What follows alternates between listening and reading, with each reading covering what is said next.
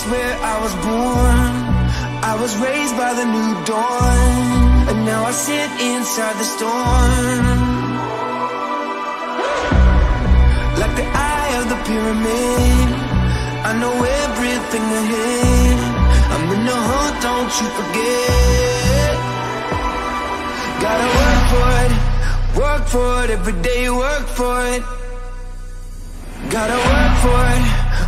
for it, every day work for it. I stand alone, can't get much higher. It's in my bones, love's true survivor. I stand alone, I keep on rising up to the throne. I won't stop fighting, 'cause I stand alone. Yeah, I stand alone.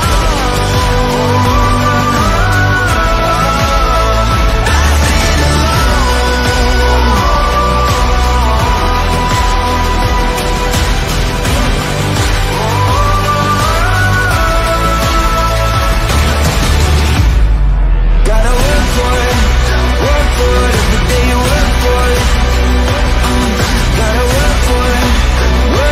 every day work for it. I stand alone, I stand alone. It's in my bones, I stand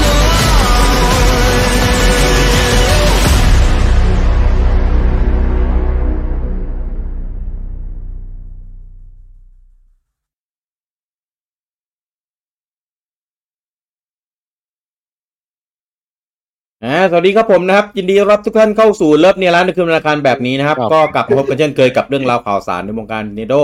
สำหรับคืนนี้นะพบกันกับผมลูกกี้คุณบูจังคุณเต้แล้วก็ลุงปอครับผมสวัสดีครับ สวัสดีครับทุกคนกำลังเป็นห่วงพี่กี้เลยเนี่ย นึกว่าสีไปหลับ เป็นห่วงอ๋อหนีไปนอนใช่ไหมเกือบแล้วอีกนิดนึงมาช้าเราต้องด่าไหม อะไรพี่ ต้องด่าไหมด่าออกไลฟ์เลยนะมาวันนี้นะครับเรามารีบเข้าเรื่องนะครับรีบพูดรีบจบรีบไปนอนดีกว่านะครับเพราะว่าพรุ่งนี้เรามีพรุ่งนี้เรามีนัดกันไงตอน 5:00 นนะครับกับ Indie World Showcase นะครับที่จริงๆก็คาดหวังเอาไว้อยู่แล้วว่าเดี๋ยวมันจะต้องมา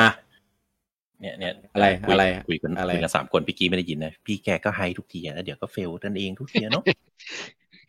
ก็ไฮไปก่อนนะเดี๋ยวเพิ่นเฟลก็ช่างมันสิไม่ได้ยินนี่พี่กี้นะครับเราต้องไฮไปก่อนดิเดี๋ยวพอมันจะเฟลมันจะอะไรก็ช่างมันว่ากันอีกทีนึงก็ค่อยมางงแงใช่แล้วค่อยมาด่าอีกทีทำอะไรให้เฟลอะไรเงี้ยแต่ปกติอินดี้ก็ไม่ค่อยเฟลเต็มที่ก็แบบทรงๆอ่ะพูดตรงๆงานอินดี้ของปู่ดีทุกอันนะใช่ไหมก็เครื่องเล่นเกมอินดี้อ่ะงานอินดี้ก็ต้องดีดิอุ้ยแต่คือที่ผ่านมาไม่ค่อยแปลกเต็มที่ก็แบบทรงๆไม่ได้แบบไม่ได้ไฮป์ดีดเยอะแต่ว่า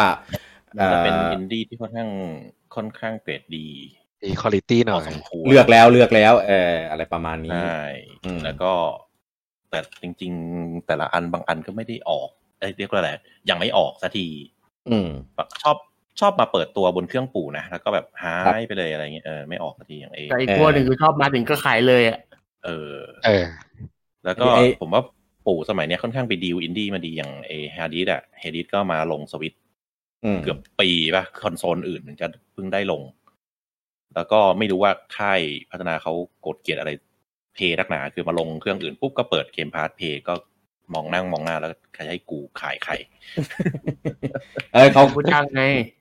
เขาก็มีกลุ่มเขาอย่าง Hollow Knight อะไรเงี้ยเขาก็ขายใช่ไหมของปู่ก็ขายก่อนของเพย์หาทีหลัง Xbox ก็เข้าเกมพาร์ทอะไรนี่ช่วยเขาแล้วใช่ไหมที่พูดช่วยแล้ว ใครเอาบอกไงว่ามันยังไงแต่ว่ามันคือขายแต่ก็มีคนซื้อไงเขาของปู่ครับแล้วพอแล้วใช่ไหมก็จริงๆไปเช็คไทม์ไลน์มาคือของปีก่อนๆมันก็มาช่วงประมาณนี้แหละประมาณปลายกรกฎาต้นสิงหาอะไรอย่างเงี้ยก็เลยคิดว่ามันน่าจะเตรียมมาแล้วคงรอจบโอลิมปิกก่อน แล้วโอลิมปิกก็เพิ่งจบไปวัน2วันมาเลยทันทีก็ตามจบวัน2วันจริงๆใช่ไม่ต้องรอก็ได้นะโอลิมปิกไม่เห็นมีมาริโอเลยไม่เห็นมี Nintendo ไม่เกี่ยวกลัวมันแบบอีเวนต์ทับซ้อนกันอะไรอย่างงี้เดี๋ยวมันจะเนี่ยเขาทิ้งเราก็แบบกูงอนกูออกงานกูเลยเขาก็ยังให้เกียรติอยู่ไหมนี่เรานี่อินดราม่าเกินไปวะเนี่ยรอลุ้นในพาราลิมปิกแล้วกันว่ามาริโอจะไปไหมเดี๋ยวจะดีเหรอเขาก็ต้องมีการเปิดงานทำอันนี้ก็ยังดราม่าอยู่เนาะใช่งงเงี้ยแล้วอ่านสคริปต์แล้วโมโหครับก็เดี๋ยวพรุ่งนี้เจอกัน5 ทุ่มตรงนะครับก็เดี๋ยวมากาวกันก่อนเวลาสักนิดหน่อยมันเดิมคิดว่าเจออะไรไหมฮะหลักปกติงานอินดี้เราไม่ค่อยคาดหวังอะไรนะนี่ผมว่านี่มาแน่พี่โนโมฮิโร่มีคนโดนแย่งเล่นเลยแต่ว่าคือช่วงเดือนสิงหาเนี่ยมันโล่งแล้วเกินเอา Shadow Drop มาให้มีเกมให้เล่นสักหน่อยก็ดีแต่ขอเป็นเกมใหม่ไม่อยากได้เกมแบบพอร์ตจากเครื่องนั้นเครื่องนี้แล้วอะไรเงี้ยอยากได้เกมใหม่จริงๆจะได้แบบตัดสินใจซื้อง่ายถ้าเกิดมันเคยลงเครื่องนู้นมาแล้วเคยลงสตรีมมานานแล้วเราก็อาจจะแบบยังอยู่ในเกมพาร์ทอยู่อะไรอย่างเงี้ยอันเนี้ยสำคัญสุดเลยถ้าเกิดประกาศปุ๊บเดี๋ยวมันลงเกมพาร์ทเอาแล้วแต่ว่าปกติงานอินดี้เวิลด์ของปู่เนี่ยไม่ค่อยมีเกมที่แบบเปิดตัวแล้วตัวนี้จะเป็นเกมที่แบบมาเปิดตัวครั้งแรกในงานนี้ก็คือจะบอกว่าจริงๆพูดถึงเกมพาร์ทใช่ไหม Xbox เขาก็มีงานของเขาในเกมทอมเขาจะฉายวันที่24ครับเพราะนั้นดูอินดี้เสร็จก็ไปรอลุ้น24ก่อนว่ามันลงเกมพาร์ทก็ถ้าเกมมันโชว์ Shadow Drop อาจจะซื้อเลยก็ได้แล้วแต่ถ้าอยากเล่นแต่ถ้าเกิดมันยังไม่ขายก็รอดูดีๆก็เนี่ยเขาวางแผนกันมาแล้วเดี๋ยวเขาก็ Shadow Drop ลงมาตู้มแล้วก็คอยไปเปิดเกมพาร์ทลงเกมพาร์ทไม่จริงๆคือจะพูดถึงไม่ได้ไปอวยหรืออะไรเพราะว่าจริงๆเกมอินดี้ยุคหลังๆยุคไม่ใช่ยุคนี้แหละชอบเปิดตัวในปู่แล้วก็พอวันขายหรืออะไรก็ตามแต่แล้วไปขาย Day 1 Game Pass แบบเชี่ยกูกดไปแล้วมันจะอารมณ์เนี้ยเยอะหลายเกมเลยแหละเป็นการตลาดเขาแล้วก็โดยเฉพาะสมมติเกมอื่นที่มันขายบนเครื่องคอนโซลอื่นมาได้ขายในโซนี่ขาย Xbox ไปแล้วสวิตช์บางทีเกมมันจะขายสวิตช์ทีหลังใช่ไหมพอขายบนสวิตช์ปุ๊บมันจะเข้าพาร์ทณวันที่สวิตช์ขายก็ไม่รู้คือไปดีลอะไรกันยังไงทำไมแปลกๆซึ่งเป็นอย่างนี้บ่อยมากไงในรูปลืมบอกในรูปบอกไม่ละเอียดนะ5 ทุ่มนี่คือ5 ทุ่มพรุ่งนี้นะไม่ใช่คืนนี้นะ5 ทุ่มพรุ่งนี้เวลาไทยพอดีรูปทำไว้พรุ่งนี้ไม่ได้รูปทำไว้วันนี้แต่พูดถึงแล้วก็เลยเอารูปมาใช้นะครับแต่ว่าในรูปไม่ได้บอกว่าเป็น5 ทุ่มวันไหน5 ทุ่มพรุ่งนี้นะไม่ใช่คืนนี้5 ทุ่มมาอันไหนไลฟ์แอดไม่ใช่คืนนี้นะพรุ่งนี้นะเดี๋ยวพรุ่งนี้เจอกันใครอยู่ดูวันนี้จะเจอนับถอยหลังประมาณเท่าไหร่วะ20 ชั่วโมงไม่ใช่นับจากเลิฟนินผมบอกแค่นี้แหละถ้าที่ไหนเขานับก็แล้วแต่เลิฟนินไม่มีนับนะเลิฟนินไลฟ์จบยังตอน5 ทุ่มมันคืนนี้มาเปิดไลฟ์ยาว26 ชั่วโมงพี่อะไรเราก็เปิดไลฟ์ยาว26 ชั่วโมงเลยไม่ยาวให้วิกกี้อยู่คนเดียวแล้วก็เป็นนอนเนี่ยเดี๋ยวผมจะฝากที่เหลือทั้ง3 คนแล้วเนี่ยผมจะนอนแล้วเนี่ยฝากด้วยเอาสคริปต์อยู่กับตัวเองผมใส่อยู่ในไอ้นี่แล้วในด็อกแล้วเปิดดูได้ทุกคนฝากด้วยผมจะไปนอนแล้วไลน์ผมเสียผมบอกเปิดด็อกไม่ได้ไปก่อนเปิดไม่ได้เหมือนกันพี่ทุนะคำใดศักดิ์สิทธิ์นะอินเทอร์เน็ตผมดับแล้วมึงพูดอยู่กับอะไรตอนเนี้ยมาเข้าเรื่องของเราวันนี้นะครับก็เป็นท็อปิกที่เราขยับเลื่อนกันมาหลายต่อหลายรอบนะครับก็ได้เวลาที่จะเอามาพูดกันสักทีนะครับกับ Nino First Half Year 2021 ดิเป็นรถปีเขาทำไมนะครับซึ่งจริงๆมาช่วงนี้ก็ดีเหมือนกันเพราะว่ามันเพิ่งแถลงรายงานผลประกอบการของช่วงครึ่งปีไปเมื่อ5 วันก่อนเขาบอกว่า Q1 คือมันเป็น Q1 ของปีงบประมาณก็จริงแต่ว่ามันก็รวมของครึ่งปีแรกไปด้วยนะครับก็มีอะไรพูดถึงกันอยู่บ้างนะครับก็เดี๋ยวจะมารวมพูดคุยกันถึงเฟิร์สฮาล์ฟของในวันนี้ด้วยซึ่งถ้าใครไม่เคยเข้ามาดูอันนี้มาก่อนจะบอกว่าอันนี้มันเป็นรอบที่เรากันทำกันเป็นประจำทุกปี นับไปถึงกลางปีทีนึงแล้วก็มาสรุปทีนึงก็แบบรีแคปว่าครึ่งปีที่ผ่านมาเนี่ยปู่มีอะไรบ้างเดี๋ยวสิ้นปีนึงเราก็จะมีกันมาอีกรอบอะไรเงี้ยเพื่อแบบปู่แม่งไม่นั่นไม่นี้อะไรเงี้ยจริงๆแล้วก็อาจจะมีหรือแบบบางทีแบบเราคือมีเกมอันนี้ออกอยู่หรือมีเกมนี้ประกาศเปิดตัวเราลืมไปมันมาหรือยังอะไรเงี้ยมารีแคปมาดูอีเวนต์เรื่องราวต่างๆที่มันเคยผ่านมากันในรอบครึ่งปีนะครับแต่ก่อนที่จะเริ่มมาทักกันก่อนเนี่ยเดี๋ยวจะลืมอีกนะครับสวัสดีคุณนารุเบศนะครับคุณไซยาเนียมคุณ PST คุณทองทบคุณสิทธิเดชคุณสุรสิทธิ์คุณปิยบัตร AKA ปิยบุตรคุณอธิวัฒน์คุณวาบาร่าคุณอาทิตย์คุณปวีณคุณทนายลิสคุณฮุ้งใช่ไหมคุณฮุ้งคุณโฟสเซนคุณทรงกฎคุณณัฐพัฒน์คุณสมยศคุณโจจินตรัตน์คุณเบญจพลคุณไซเนี่ยบอกหลังไมค์ไปบูชายันใครมาครับอินดี้ถึงมาเพิ่งพูดไปเมื่อกี้เลยฮะเกือบหลับแล้วเนี่ยใช่วาบาร่าบอกมีเพลงเปิดตัวอะไรก็เดี๋ยวตั้งใจว่าจะหาพวกคลิปที่แฟนๆทริบิวเซลดากันเอาเองมาเปิดจนกระทั่งปู่จะทริบิวนั้นให้นะระหว่างนั้นก็เดี๋ยวไม่ทริบิวเซลดาแล้วคนที่ไม่ทริบิวกูจะหาคลิปมาเปิดตลอดเปิดให้ปู่รู้เลยว่าปู่ไม่ทำแม่คนหนึ่งเขาทำมันเยอะแยะเวชพลถามบอกให้เมทรอยเวชพลถามมีอินดี้ไลฟ์เหรอครับอินดี้เมื่อคืนพรุ่งนี้ 5:00 นนะครับไม่ใช่คืนนี้ครับผมสวัสดีคุณชนานครับผมคุณอาทิตย์บอกว่าพอไม่ดีแล้วแอดก็ดาวจัดไม่ดาวไม่เอาจริงนะไดเรกกับอินดี้นี่ไม่เคยเฟลเลยนะมีพาร์ทเนอร์เหรอพี่โอ้อันนั้นอย่าเอามานับรวมได้ไหมมันคือความอัปยศของวงการขายตรงแล้วคุณตองโตบอกว่าพรุ่งนี้การ์ดชาร์กกับซิลซองก็ไม่มาซิลซองเนี่ยเอาจริงไม่อยากให้ลืมไหมครับไม่อยากให้เป็นรอมันนะเพราะว่ากี่ครั้งกี่หนแล้วที่เรารอเดี๋ยวมันจะต้องมาอินดี้รอบนี้แหละมันไม่เคยมาครับแต่การ์ดชาร์กเป็นอันที่ผมจะพูดเมื่อกี้นะคือแบบหายไปเลยจริงๆเป็นเกมที่ไม่น่าทำนานขนาดนี้ไหมเปิดตัวกันไปตั้งแต่ปีที่แล้วเปล่าวะฉลามบูจังนี้อินดี้ไหมฮะเผื่อมันประกาศ DLC นี้บูจังจะได้อินดี้สักทีไม่อินดี้โว้ยไม่อินดี้แต่ทีมอินดี้นะไม่ทริปไวอินดี้ที่ไหนวะเหรอไม่อินดี้แล้วก็ไม่ดีด้วยแต่บูจังอินดี้แต่เขาเป็นคนดีนะคุณไซเนียมบอกโอลิมปิกมาฉลอง35ปีเซลดาเลยเลื่อนเป็น40ปีป่ะครับถ้าไม่ฉลองก็ไม่เซลดาฉลองที่50ปีเลยก็ได้แล้วแต่ปู่เหอะถ้างั้นคุณปิยพงศ์บอกพอดีเลยดูละครแม่เบี้ยจบมาดูเกมอินดี้ต่อพรุ่งนี้เหรอโอเคแม่เบี้ยใช้ไมค์ก็เหรอคุณอัศพลบอกว่ารอซิลซองคุณปิยพงศ์บอกอะไรเนี่ยนึกว่าวันนี้พรุ่งนี้ 5:00 นนะครับไม่ใช่คืนนี้คุณโฟเซนบอกว่าเขียนวันที่หน่อยก็ดีเนาะเผื่อคนเข้ามาทีหลังไม่รู้ถ้าเข้ามาทีหลังต้องได้ยินเสียงเราบ้างแหละไม่น่าเปิดรูปดูอย่างเดียวมั้งแล้วโพสก็มีโพสในเพจด้วยประเด็นคือตอนนี้คืออันนี้คือเอาพี่กี้เอามาขึ้นเปิดไว้เฉยแต่ว่าความจริงวันนี้คุยเรื่องอะไรนะผมเปลี่ยนแล้ว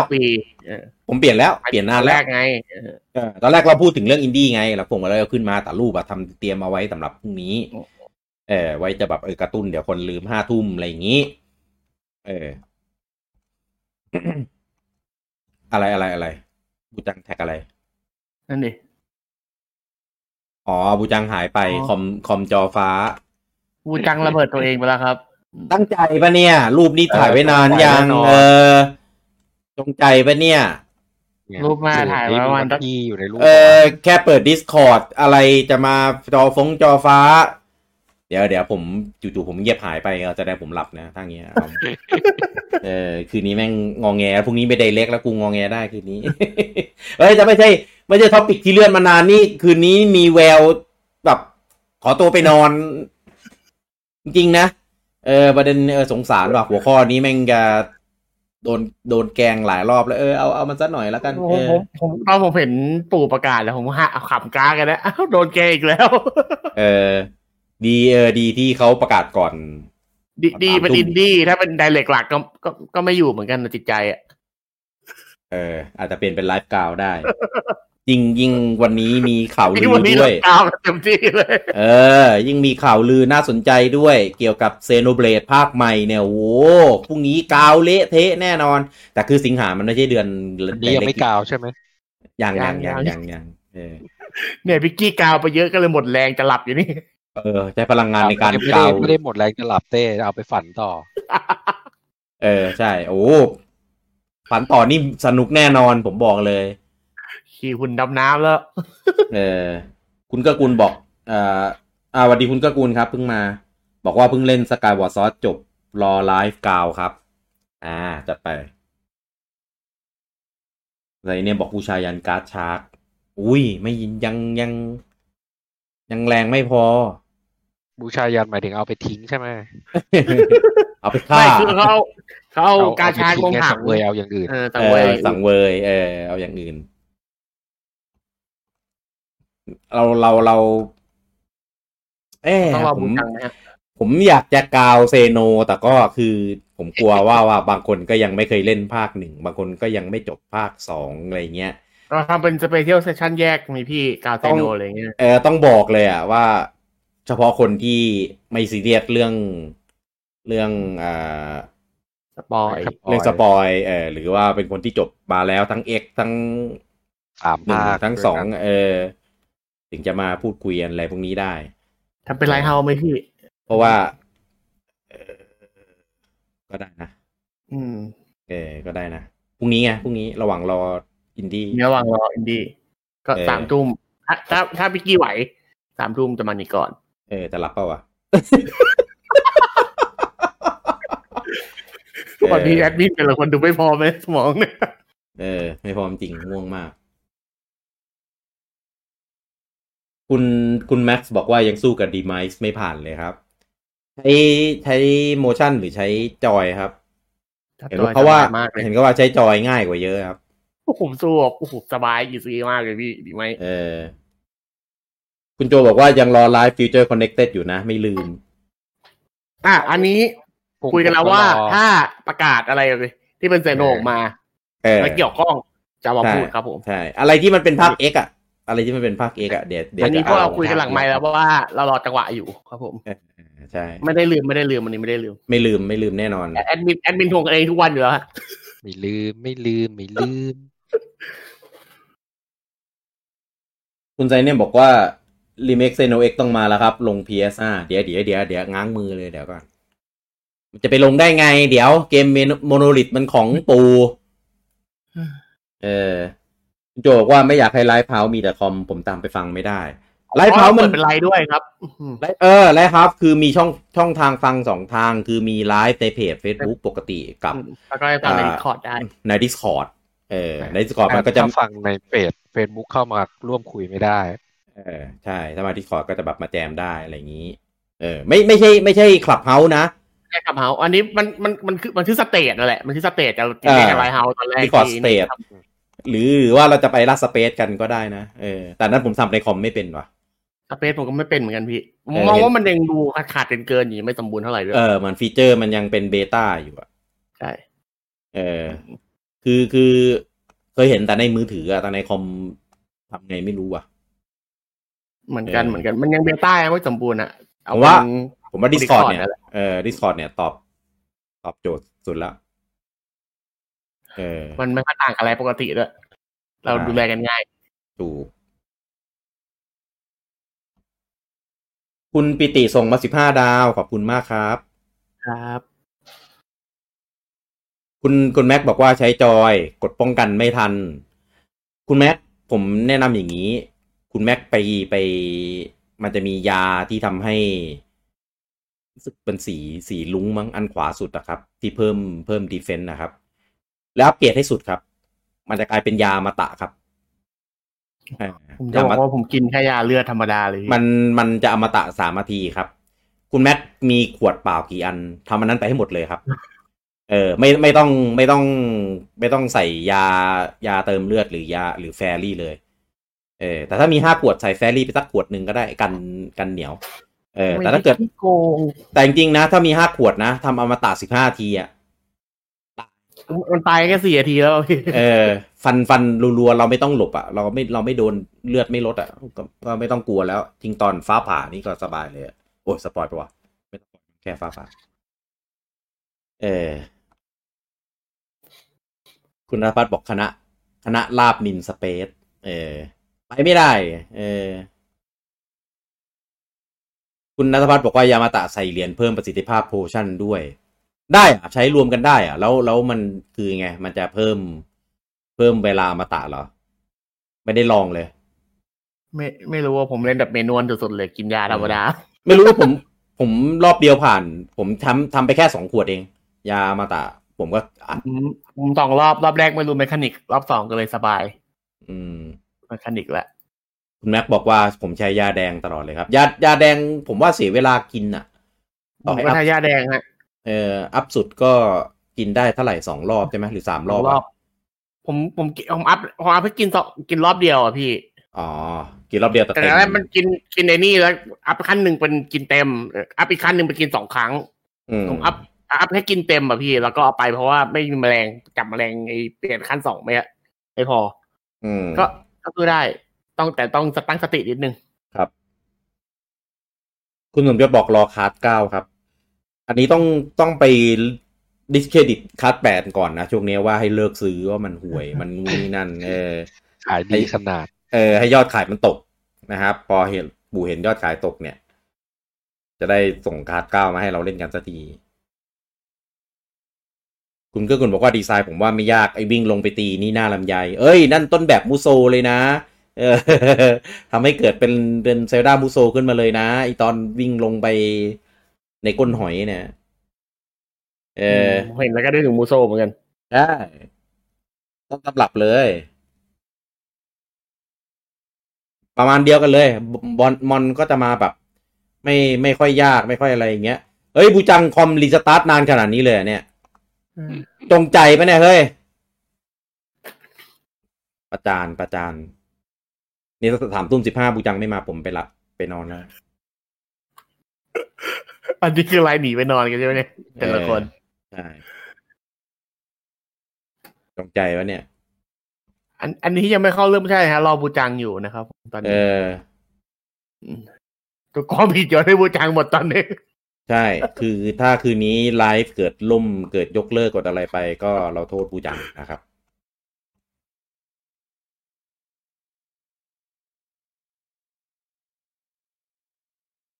อะไรอ่ะ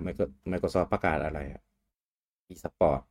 โอลิมปิกอะไรสักอย่างอ่ะร่วมกับโอลิมปิกอะไรสักอย่างครับอีสปอร์ตอะไรไม่รู้ไม่ได้อ่าน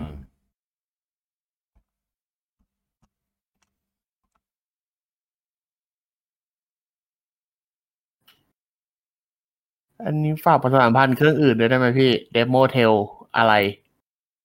มีเดโมมาเหรอเดโมมาวันที่18ครับผมโอ้ยปล่อยเลยก็ได้ประกาศเมื่อกี้วันที่18หมายถึงเครื่องอื่นใช่ไหม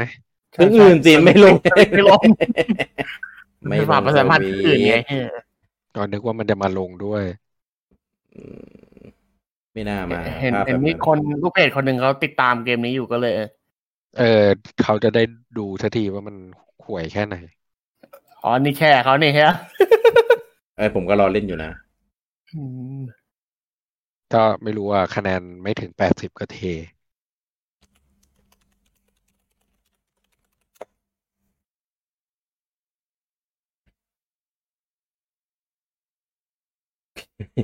คุณเกื้อกูลบอกปูจังติดวอชลิสต์เปล่าไปแกะ GPS ใต้ท้องรถอยู่มั้งโอ้โลภะคนดีเมื่อกี้เข้ามาแล้วเนี่ยเมื่อกี้แวบเข้ามาแป๊บนึงแล้วเมื่อกี้แปลว่าคอมเปิดติดแล้วกดออกนิสัยอ่ะเพราะบางทีรีสตาร์ทมันชอบเข้ามาอัตโนมัติอะเปิดเครื่องอ่ะใช่มันแปลว่าเปิดคอมติดแล้วอันนี้คือเราแชร์บูจังกันแบบสดๆร้อนเรียวไทม์แต่เกมมันออกเดือนหน้าใช่ไหมอะไรเนี่ยฮัลโหลเทสฮัลโหลได้ยินแต่ทุกคนพร้อมใจกันเงียบเลยนะแต่เนี่ยบอกคุณปูจังโดนรวบเพราะว่ามุกคนดีหรือเปล่า ไม่เปิดไม่ได้ต้อง2 ทีเกือบคอมกูหมดอายุแล้วคอมบอกแมวไม่ไหวมุกพวกนี้ตามอายุเจ้าของอ่ะต่อถึงไหนแล้วไหนแล้วรออยู่เนี่ยรอพี่อยู่รออะไรวะรอปูจังต้องมาโฮสเนี่ยเพราะว่าผมตั้งไลฟ์ให้เฉยผมจะไปนอนแล้วผมกับพี่กี้มาเต็มสภาพตอนเนี้ย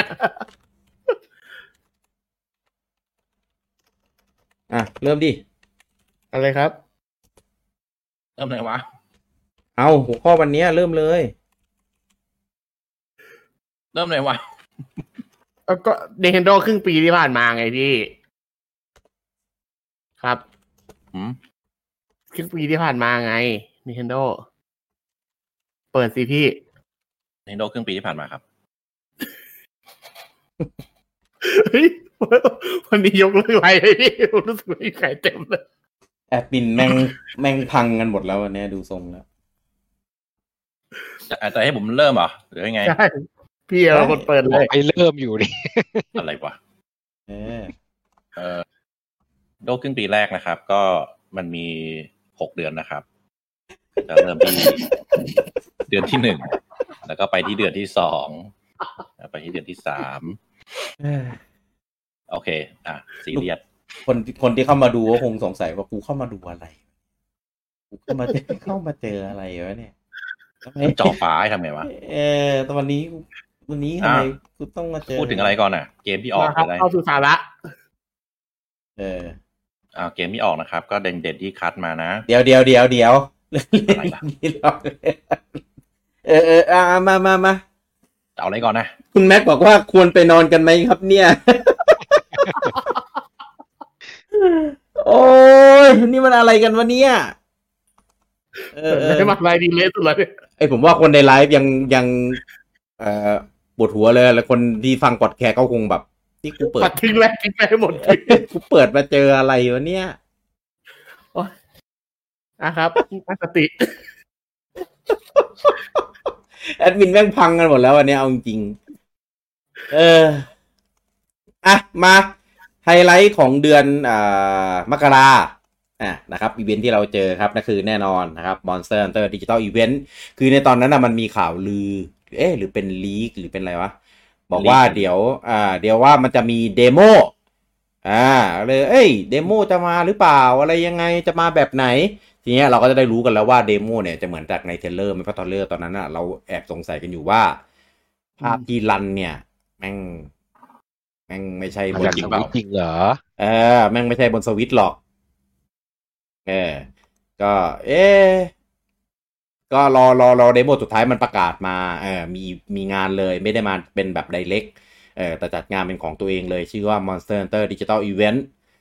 นะครับก็มีพวกมา2เกมก็คือมี Monhan Story Monhan Story นะครับแล้วก็มี Monhan Rise นะครับแล้วก็ประกาศพร้อมกับเดโมแล้วก็ช่วงนั้นก็มีประกาศตัวไอ้นี่ด้วยเครื่องเต็ดนะครับก็ตอนนั้นช่วงนั้นเห็นกาวไอ้นี่กันเยอะเลยนี่เต็ดไม่ใช่เครื่องเต็ดอะไรกาวเครื่องโปรกันเพราะว่าภาพที่มันออกมามันค่อนข้างคมแล้วก็สวยไงโบมาพร้อมอะไรแน่เลยแล้วก็งงว่าทำไมมันจะแคปได้คมได้สวยอะไรขนาดนั้นใช่ทำไมมันคมขนาดนั้นก็ผมก็ตอนนั้นผมเดาว่ามันน่าจะเป็นแคปจากเอนจินก็คือเอนจินพัฒนาแล้วก็แคปมาตรงๆเพราะว่าจริงๆแคปพันสวิตมันจะมีเดชั่นมันจะดรอปนิดหน่อยแล้วแต่ปลายทางแล้วแต่ว่าตอนนั้นอยู่ในโหมดไหนแล้วพอแคปแล้วอิมพอร์ตมามันก็จะไม่ได้คมไปขนาดนั้นจากที่เขาโพสต์มาส่วนมากก็เป็นพวก PR เขาจะแคปจากในเอนจินอยู่แล้วแหละก็เลยคมเนียนตาจังเลยซึ่งตอนนั้นทุกคนก็มันจะมีลีกมาอันนึงจากดัสโกเลมใช่ไหมน่าจะใช่มั้งไม่แน่ใจลีกเกอร์คนไหนแต่ผมคิดว่าใช่คือเขาบอกรายละเอียดถึงขนาดชื่อภาคแล้วก็บอกเมคานิกของเกมที่เป็นยูนิคได้อย่างนึงก็คือใช้ไวบัคคือไม่มีใครคิดว่าไอ้เมคานิกเนี้ยจะเป็นเรื่องจริงเพราะว่า Monster Hunter เนเจอร์ของเกมจะเป็นเกมที่ช้าไม่ได้เร็วที่จะเปิดตัวนู้นเลยนี่แบบปีที่แล้วเลยลีกมากับปีก่อนช่วงแล้วพอพาร์ทเนอร์แล้วพอออกมาปุ๊บมันตรงทุกอย่างเลยจนถึงด้านนี้ก็มันก็ตรงก็ และไอ้ Monster Hunter Digital Event เนี่ยตอนนั้นเราก็ไม่ค่อยสนใจส่วนตัวสตอรี่กันเท่าไหร่แล้วก็ยังแซวๆกันอยู่ว่าเฮ้ยสตอรี่มันเอามาขึ้นก่อนไม่งั้นมันขายไม่ออกหรอกเกมนี้ทำมาพ่วงเราไปเราไปด้อยค่าสตอรี่ใช่ไหมหารู้ไหมจริงๆสตอรี่ลูกรักของ Capcom จนถึงปัจจุบันเราก็รู้แล้วไงมันเป็นยังไงใช่ไหมตอนนั้นก็ก็ของเกม RPG มันทั้งคงได้อารมณ์แหละแต่เกมเด็กๆหรือเปล่าอะไรประมาณนี้แล้วก็แซวๆกันรักมากจนหน้ามันไส้แต่ตอนเนี้ยแบบไหลแม่งแบบลูกแม่น้อยนะสตอรี่นี่แบบโอ้โหมอนมึงใส่ไปเป็น100ตัวไหลมีเพิ่มด้วยเพิ่มด้วยอัปเดตด้วยเอ้ยไหลก็มีเพิ่มนะทุยเพิ่มมา3อัปเดตแล้วก็บายบายโอเคครับเชิญครับก็เดโมก็มีมอนให้เราตีกี่ตัวปะ2ตัวตอนแรกมีไม่2แบบแบบละ3ตัวแต่ว่าตัวที่เป็นเควส2เควสคุณผิด2ความยาก2ความยากเพราะว่าแมกนัมโรยังไม่มาในเดโมแรกครับใช่มีเกตอิซุจิใช่ไหมเกตอิซุจิกับไอ้มิซูเนะแต่ว่าในนั้นมันจะมีอสูรอสมีลาเทียนใช่ปะหมดยังแค่นี้แหละครับแค่นั้นนะอสูรอสกับลาเทียนใช่ไหมน่าจะแค่นี้ใช่มีตัวใหม่แค่ตัวเดียวใช่มั้งแค่นี้แหละใช่แต่คือมันดีตรงที่ให้เราได้แบบไปซนแบบกันทั้งฉากเลยไปห้อยโหนไปปีนป่ายเก็บตัวอะไรวะชื่ออะไรวะนกEndemic Life Form เก็บบัฟเก็บอะไรอย่างเงี้ยก็โอเคแต่แรกก็เล่นแค่แบบทำตามเควสหลังๆก็ไล่กวาดก็อิสระทำอะไรเองก็เป็น3ตัวค่อนข้างเปิดโลกใหม่ดีว่า Monster Hunter ก็เป็นเกมแนว fast pace ได้แล้วก็พอมีไวบัคอ่ะทุกคนก็จะคิดว่าแล้วภาคต่อไปถ้ามันไม่มีไวบัคแล้วกูจะเล่นยังไงแบบติดอารมณ์อย่างนี้แล้วไงมันกลายเป็นเกมสปีดไวแล้วเพราะนั้นมันก็เพิ่มสปีดทั้งพวกเราเองแล้วเพิ่มสปีดของมอนสเตอร์ด้วยเพราะนั้นมอนสเตอร์ของภาคนี้จะดูยากและดูไวคือจะไม่มีแบบอยู่นิ่งๆให้ฟันได้ครบคอมโบแล้วไม่มีแล้วคือสมัยก่อนมันจะมีแบบติวตอเรียลบอกใช่ไหมว่าเบสคอมโบเบสแอนด์บัตเตอร์คอมโบที่ใช้ไปเลยแต่สมัยเนี้ยไอ้พวกติวตอเรียลพวกนั้นต้องบอกคอมโบ2อย่างคือคอมโบแบบยาวกับคอมโบแบบสั้นเพราะมอนมันจะไม่ค่อยอยู่นิ่งให้ตีเท่าไหร่แล้วแต่ตอนนั้นก็เดโมก็มีปัญหาอยู่ผมกับพิกกี้2คนนะเจอเต็มบัคเพื่อนเยอะคนใช่พึ่งไอ้บัคเนี่ยเป็นบัคตั้งแต่สมัยยุคมาริโอคาร์ตตอนแรกสุดเลยใครเพื่อนเยอะจะมีปัญหาอะไรสักอย่างตอนมาริโอคาร์ตอนนั้นคือใครเพื่อนเยอะตั้งห้องไม่ได้จอยเพื่อนไม่ได้แต่อันเนี้ยจะกระตุกทุกเป็นเฟรมฟีดเป็นเป็นเฟรมฟีดแบบตึกอ่ะแบบเล่นไม่ได้อ่ะซึ่งหลายๆคนก็ไม่เป็นคือคนส่วนมากไม่เป็นเขาเพื่อนจะไม่ได้เยอะเท่าผมกับพี่เพราะผมพี่เคยจัดอีเวนต์ไงคนก็จะแอดมาจนเฟรมลิสต์มันเต็มก็เลยจะงงว่าเกิดอะไรขึ้นว่าจนสุดท้ายก็ผมก็เดาว่าน่าจะอันนี้แหละก็ไปนั่งลบเฟรมแล้วลบเฟรมซึ่งมันเยอะไงมันไม่มีผลไงกูก็ลบไปอยู่นะลบเป็น100คนก็ยังเป็นอยู่ดีไปลองไอ้นี่ไงไปลองเล่นด้วย ID ใหม่มันไม่เป็นใช่ก็เลยสรุปว่าน่าจะเป็นนี้แล้วสุดท้ายก็มีคนมาเขาพยายามลบจนหมดแล้วครับแคปวิดีโอก็ยิ่งเฟรมเยอะก็ยิ่งเป็นแค่ความต่างโคตรพยายามอ่ะคือแบบลบเฟรมในสวิตช์มันลำบากมากแล้วมันช้ามากไงผมกูขี้เกียจแหละครับก็จบของตอนอีเวนต์แรกไปตอนนั้นแฮปปี้นะ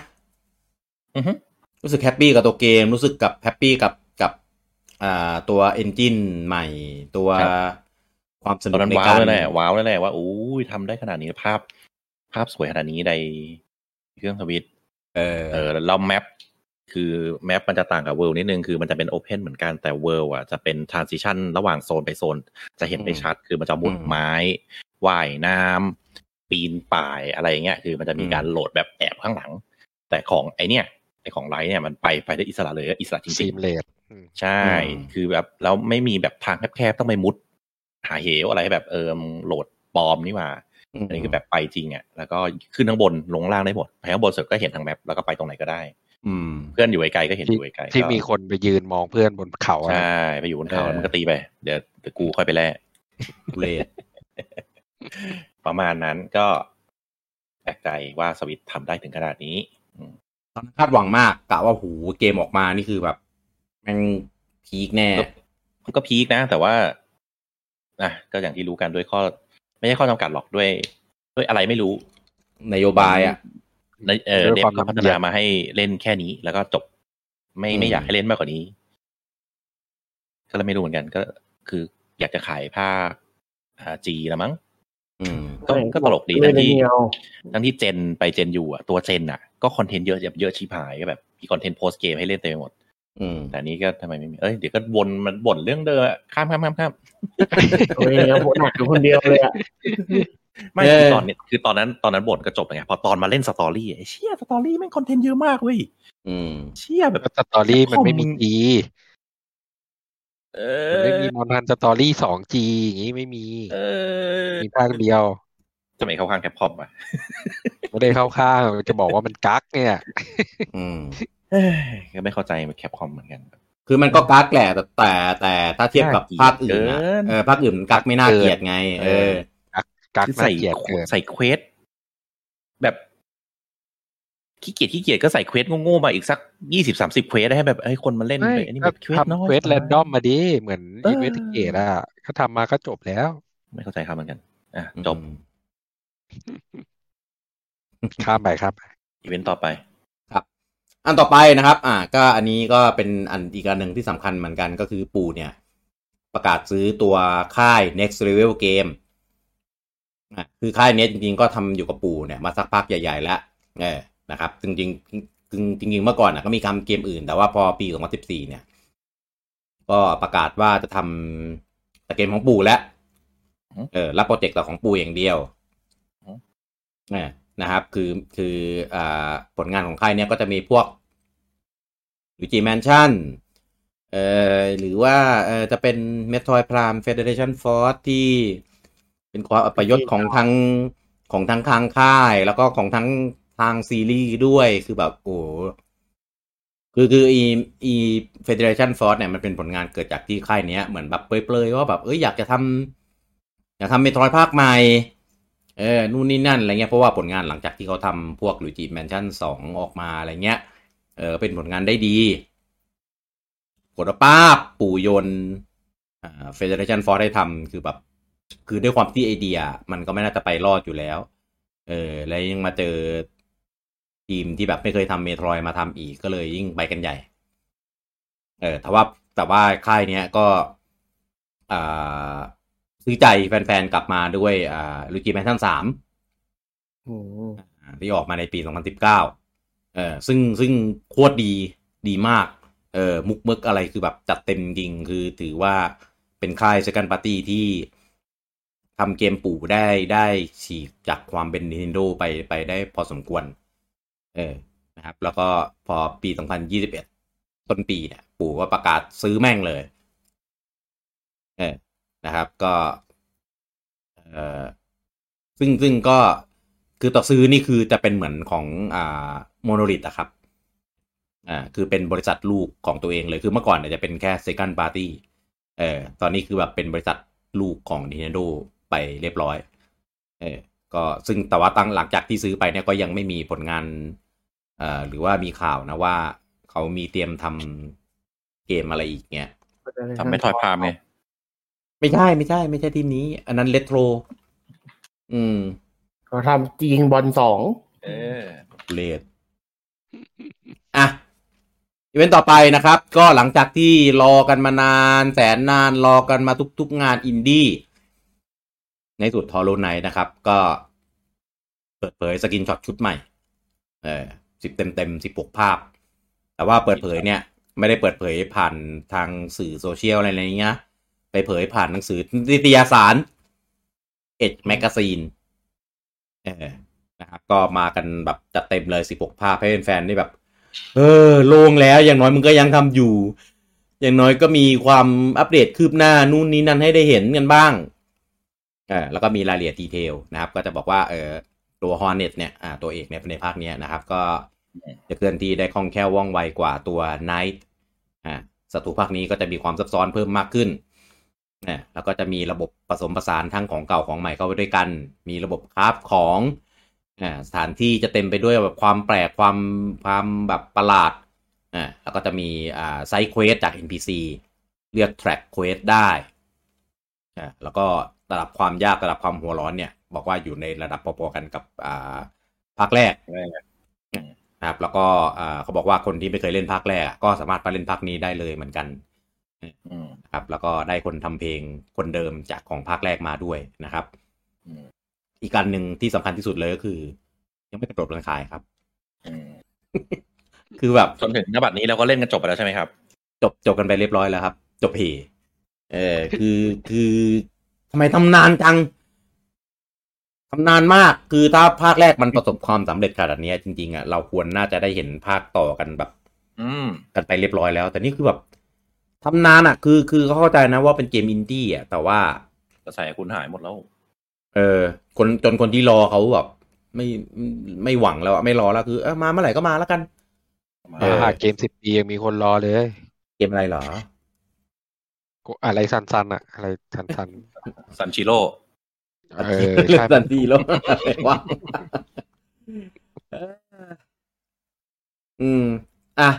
ก็จริงๆพรุ่งนี้คือถึงแม้เราจะลุ้นกันมาทุกรอบแล้วมันก็ไม่เคยมาสักรอบมันนะก็พรุ่งนี้เดี๋ยวเขาจะให้สกรีนช็อตมาอีก5 อันโอเคแล้วก็รอไปจ้ะก็ได้สกรีนช็อตนะคือถึงแม้รอทุกรอบมันไม่เคยมาแต่พรุ่งนี้ก็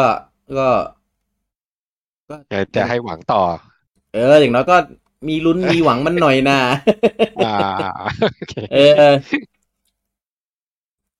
แล้วก็ปู่มีเปิดตัวเครื่องเต็ดตัวใหม่เป็นเต็ดของตัว Super Mario 3D World Plus Bowser Fury เป็นสีน้ำเงินแดงมีแซมเหลืองนิดๆสวยมากแล้วก็เป็นเครื่องแรกที่มีการเปลี่ยนตัวกรอบตัวสีดำให้เป็นสีแดงเป็นเครื่องแรกจนทุกวันนี้ก็ยังไม่เห็นมีเครื่องไหนทำแบบนั้นอีกนะไม่ว่าจะเป็นเต็ดมอนฮันหรือเต็ดอะไรก็ตาม OLED ไงกรอบก็ยังเป็นสีดำอยู่นะ OLED สีขาวดำสีขาวนี่เป็นจอยคอนตัวกรอบยังเป็นสีดำอยู่ลองไปดูสกรีนช็อตดิตัวกรอบเป็นสีดำอยู่เลยที่สีขาวคือด็อกกับจอยคอนตัวกรอบถ้าเอาจอยคอนออกก็สีดำเหมือนเดิมว่ะทำไมกูจำเป็นสีขาววะมันอยู่ติดกันหมดไงเราก็เลยจำว่ามันเป็นสีขาวแต่จริงมันไม่ขาวครับคือจอขอบจอมันไปใกล้จอยมากจนมองไม่เห็นสีดำหมดของเดือนมกรานะครับจริงเราจะจริงมีข่าวเยอะมากครับเดือนมกราเนี่ยคือไถคือแบบไถนานมากแต่ว่าเราคัดแบบเอาเด่นๆละกันนะครับผมเดี๋ยวเดือนมกราเราจะมีแนะนำพวกเกมเด่นด้วยนะครับเกมเด่นเดือนมกราไฮไลท์นะครับมีเกมอะไรบ้างครับคุณผู้จังก็มกรามีเด่นๆไม่เยอะเท่าไหร่ครับก็จะมี2เกมที่น่าพูดถึงก็คือ1ก็คือเซอร์ไพรส์ก็คือ Hitman 3ตอนนั้นก็คือตอนที่เผยเทรลเลอร์มามันในงานไหนผมจำไม่ได้น่าจะDirectปลายปีป่ะหรือพาร์ทเนอร์ป่ะพาร์ทเนอร์ก็ว้าวว่าHitman มาด้วยเหรอแต่สุดท้ายก็คือวงเล็บว่า Cloud Edition ก็ขายไปวันที่20มกราคมได้รีวิวของเวอร์ชัน Cloud เนี่ยนะไปแค่70คะแนนทั้งที่ภาคเนี้ยในเครื่องอื่นคือเขาค่อนข้างได้รับคำชมเป็นว่าเป็น Hitman ภาคที่ดีที่สุดแต่ก็ Cloud มันก็ได้แค่นี้แต่คือ Cloud ของ Hitman ที่มาลงทวิต Cloud ไม่ได้สวยมาก Cloud แล้วยังเป็นแบบภาพยังไม่สู้ไม่ได้คือปกติคลาวแล้วถ้าขึ้นชื่อว่าคลาวแล้วภาพคุณต้องสวยใช่ป่ะเพราะมันแบบสตรีมจากเซิร์ฟเวอร์มาทางก้อนภาพมันไม่ว่าจะสวยไม่สวยก็ไม่เกี่ยวกับเครื่องเรานี่ไม่ได้ใช้สเปคของเราแต่นี่ก็แบบไม่ค่อยประทับใจเท่าไหร่ก็เลยกลายเป็นได้คะแนนไปแค่70ครับอีกเกมนึงที่เป็นจุดเด่นของมกราเลยก็คือ Atelier Ryza 2 Lost Legends and the Secret Fairy อันนี้ได้คะแนนรีวิวที่80จาก100ก็8/10ก็ค่อนข้างโอเคเป็นภาคต่อของ Ryza ซีรีส์ของ Atelier ที่เป็นภาค2ของ Ryza แล้วก็จับ เนื้อเรื่องหลังจากภาคแรกเป็นการผจญภัยอันใหม่สำหรับใครที่ยังไม่เคยเล่นผมแนะนำว่ากึ่งว่ะคือคนที่จะเล่นเลยแล้วไม่ซีเรียสก็เล่นได้ก็รู้เรื่องของเนื้อเรื่องภาคนี้แต่ตัวละครหลายตัวละครมันไม่ใช่หลายตัวละครทุกตัวละคร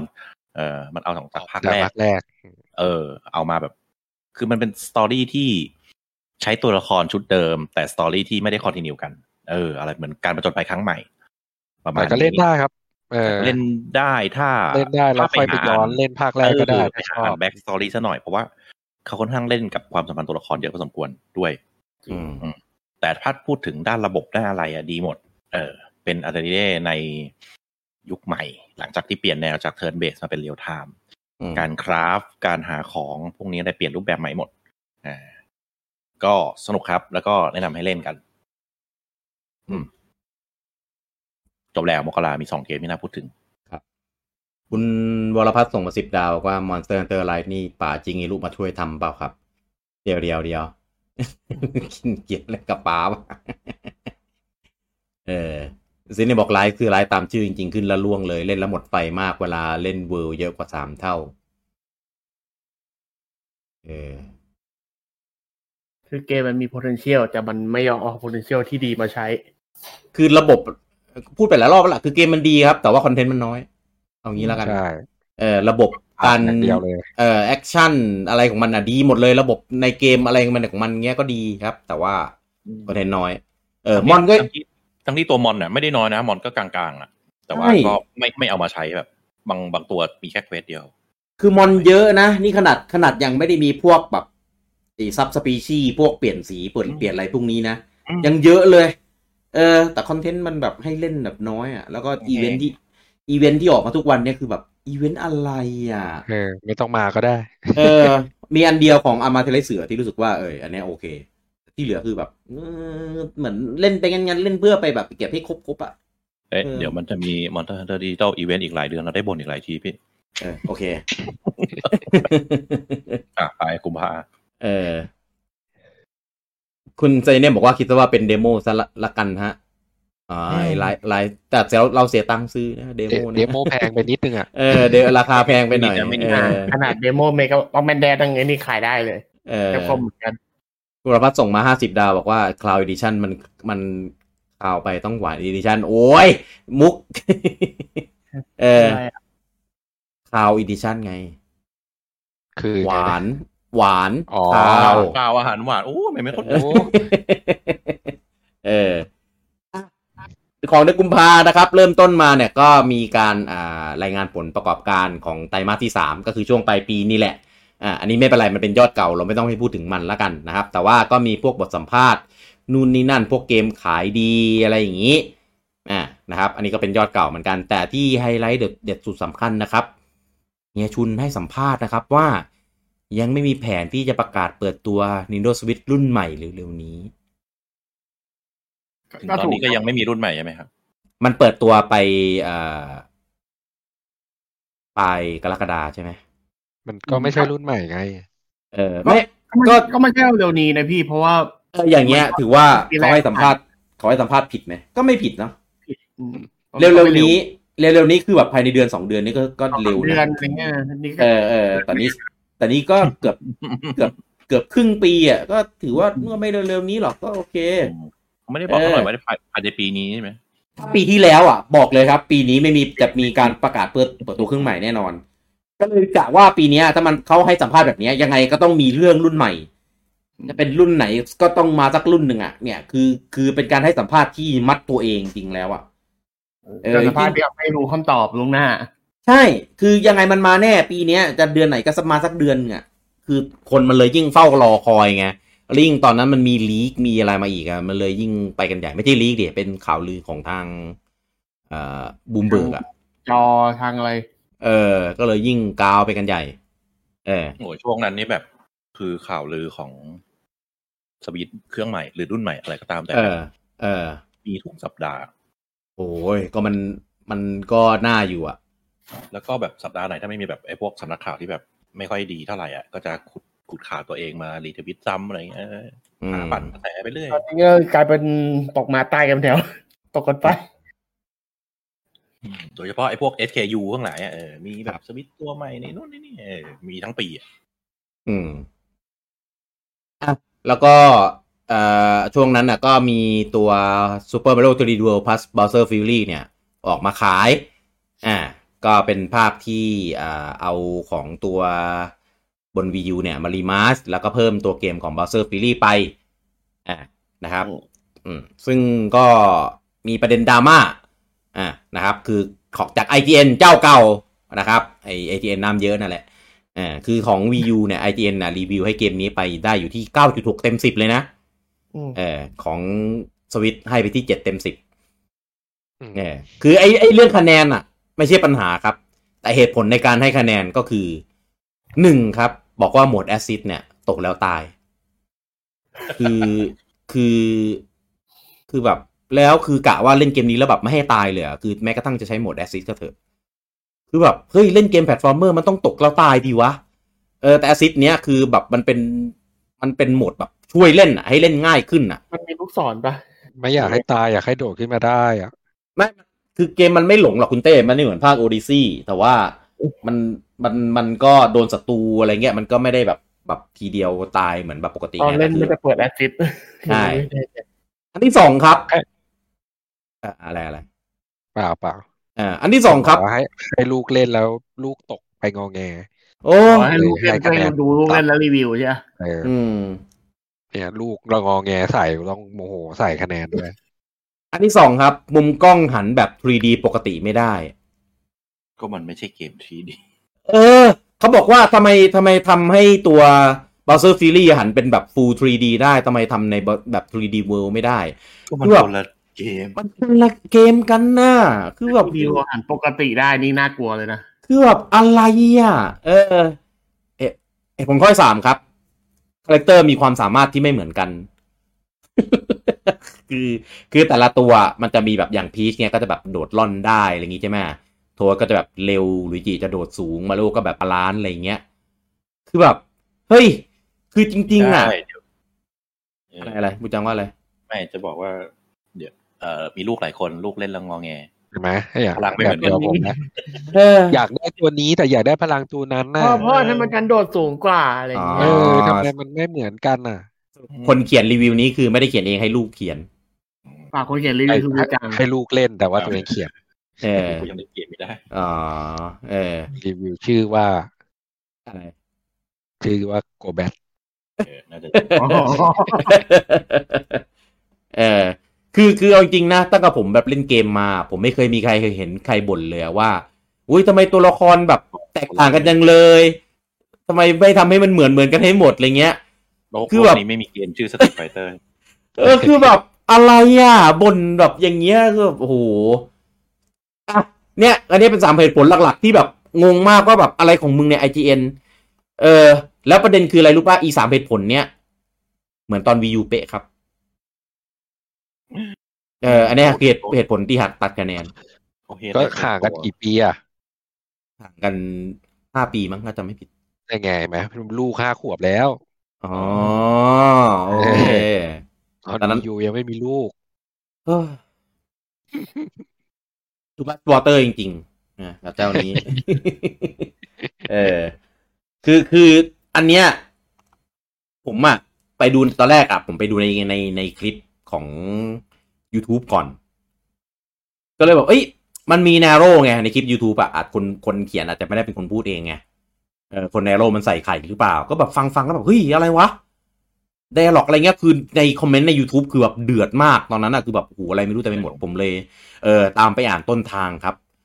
คือคนแนโร่พูดตามข้อความที่เขียนในรีวิวเป๊ะเลยครับคือแบบโอ้อะไรของมึงเนี่ย IGN คือหลังๆ IGN คือมาทางนี้เยอะมากเลยนะคือแบบเพี้ยนตั้งใจเอาวิววิโอเรียกได้และในวันที่16 กุมภานะครับก็จู่ๆก็มีเรื่องราวให้นอนไม่หลับนะครับเพราะหลังจากที่ประกาศงดไลฟ์ไป500 กว่าวันนะครับในที่สุดก็กลับมาแล้วงดไดเล็กผมพูดอะไรเมื่อกี้แล้วเ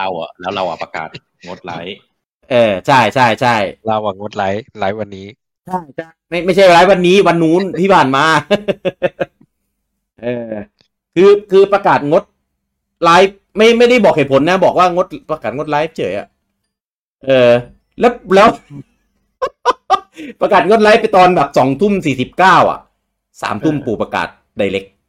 คือแบบเที่ยงคืนจะเปิดไลฟ์คือตอนแรกอ่ะเราเปิดประกาศปุ๊บเราก็ไปกาวกันใช่ไหมแล้วก็ไปคลับเฮาส์ตอนนั้นกำลังคือคลับเฮาส์แล้วก็เลยตอนนั้นทำไมเรางดไลฟ์วะไม่มีเหตุผลไม่ว่างเฉาไม่สะดวกกันเฉาแบบไดเรกก็ไม่มีเกมก็ไม่รู้จะเล่นอะไรเฉาอะไรเงี้ยเขียดพูดในไลฟ์ป่ะก็เลยคืนนี้ประกาศงดไลฟ์แล้วกันไปเล่นเกมไปดูหนังอะไรแล้วแต่ที่แน่ประกาศปุ๊บกูก็โทรหาพี่กี้ก็ไม่เคยรับโทรศัพท์กูอีกแล้วงดไลฟ์แล้วไงโทรทำไมงดไลฟ์แล้วกูก็ไปดูหนังเล่นเกมไปอะไรของกูไงแล้วตอนนั้นปุ๊บตอนนั้นผมจำได้ว่าผมคุยกับเต้เฮ้ยกูต้องโพสเองใช่ไหมพี่กี้หายไปเลยเว้ยบอกโพสเลยกูเตรียมแล้วนะก็เป็นไดเรกที่มาตอน5:00ของวันที่18นะครับก็เป็นจริงๆก็เป็นไดเรกที่จะเต็มเหมือนกันนะคือมีเกมมีสปาตูน3มีโฮมูระกับฮิคาริเป็นตัวละครในสแมชมีเทเลอร์ใหม่ของ Monster Hunter Rise โชว์แผนที่ใหม่โชว์มอนใหม่โชว์มอนเก่าที่กลับมาอะไรอย่างนี้แล้วก็เกมสุดยอดของลุงปอกับมาโลกอล์ฟซูเปอร์ลัชนะก็เปิดตัวครั้งแรกในไดเรกนี้แล้วก็มีอันเนี้ยว้าวจริงนะครับเกมจากทีมพัฒนาของ Octopath Traveler นะครับกับ Project Triangle Strategy ก็ใช้ engine เดียวกันเลยกับ Octopath นะครับเป็นแบบ HD 2D นะครับกำหนดขายอะไรนะ HD 2D เวอร์ชัน2ก็ตัวเกมเนี่ยมีกำหนดขายปี2022แต่ว่ามีเดโมมาให้โหลดไปลองเล่นกันได้เลยตอนหลังจบไดเรกคือแบบโคตรดีคือแบบต่อให้เป็นเดโมแต่ว่าพาร์ทอะไรรูทมันเลือกเล่นได้หลายรูทมากฟินกันไปนะครับแล้วก็มีเปิดตัว The Legend of Zelda Skyward Sword HD มาสักทีแล้วก็ประกาศตอนนั้นว่าใช้จอยควบคุมตัวเกมได้อะไรเงี้ยไม่ต้องใช้ motion แล้วอื่นๆก็จะมี Fall Guys มี Outer Wilds มี Famicom Detective Samurai Warrior 5ที่จะเปิดตัวเป็นแบบใช้ engine ใหม่จะอะไรเงี้ยซึ่งตอนนี้หลายคนก็น่าจะได้สัมผัสกันไปแล้วแล้วก็Fall Guys เราเล่นไปแล้วใช่ไหมยังไม่ออกในสวิตช์เราเล่นไปแล้วใช่เล่นไปแล้วแต่ไม่ใช่ในสวิตช์แล้วก็เปิดตัว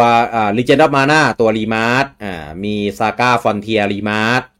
มีNo More Hero 3โชว์เกมเพลย์ใหม่ที่ทุกวันนี้ก็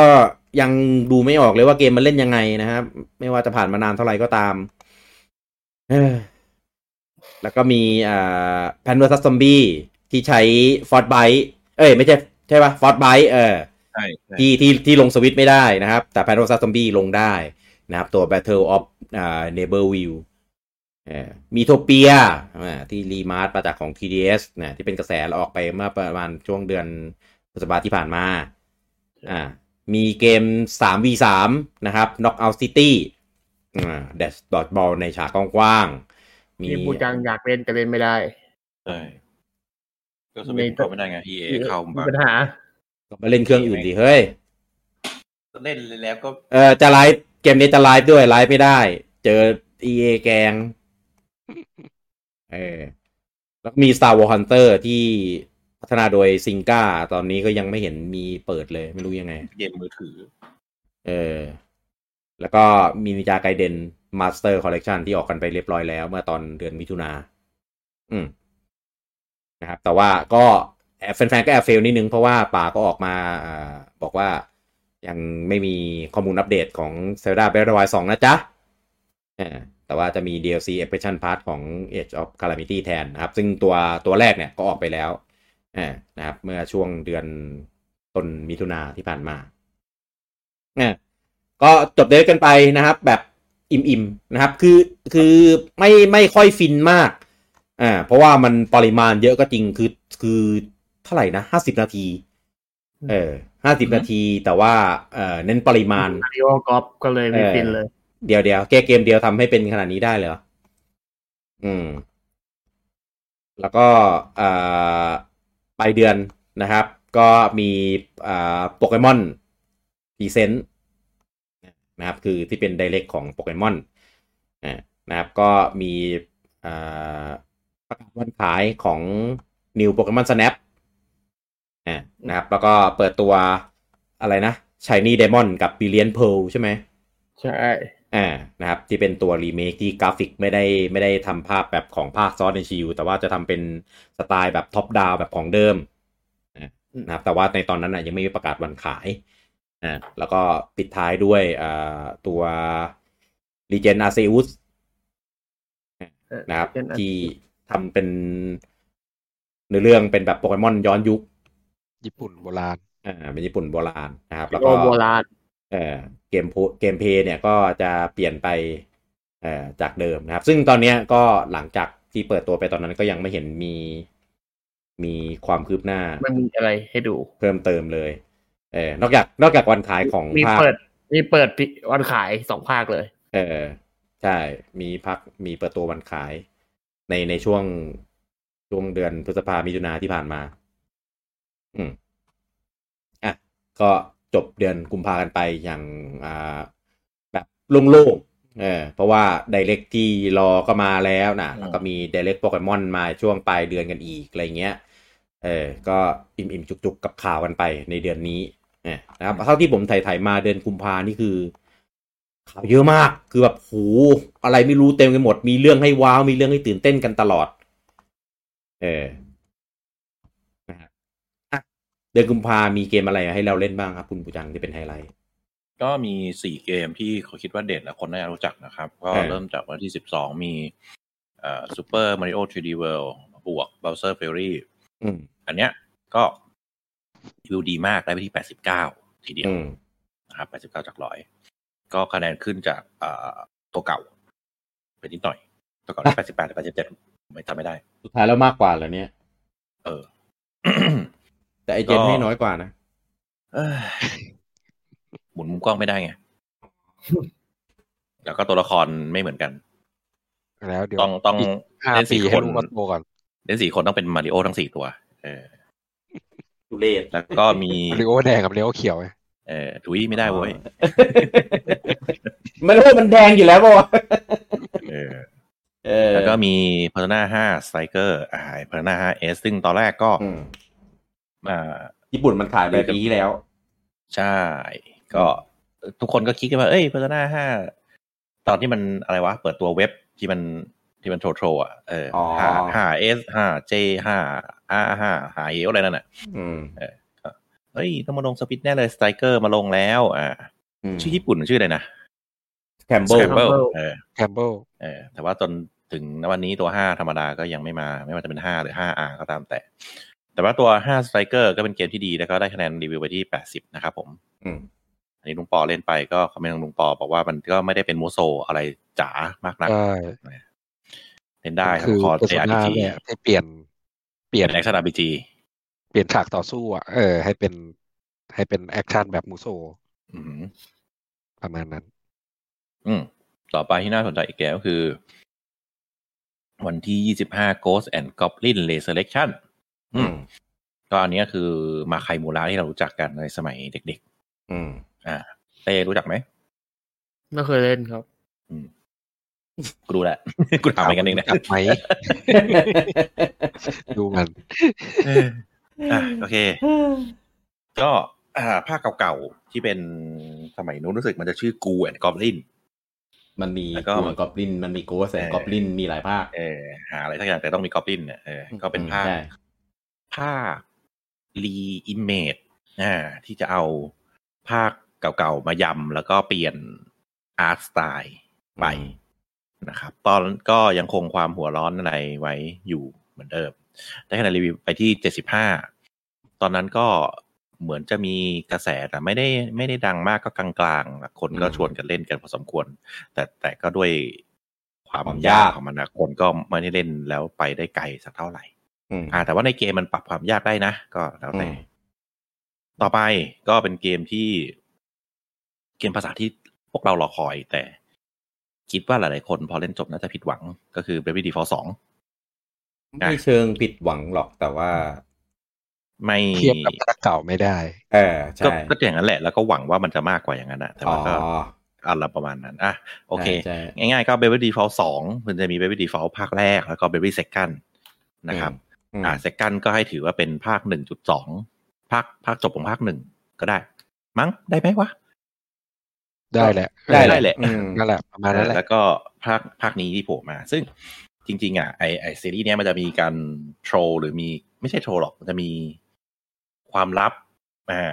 มันจะมีระบบต่อสู้ที่ลึกล้ำมันจะมีเกี่ยวกับชื่อเกมเกี่ยวกับอะไรเยอะแยะมากมายแต่ว่าใน Bravely Default 2นี่คือเหมือนแบบ JRPG ตรงๆที่มีทวิสต์นิดหน่อยประมาณนั้นไม่ได้แบบโอ้โหทวิสต์หัวระเบิดโลกแตก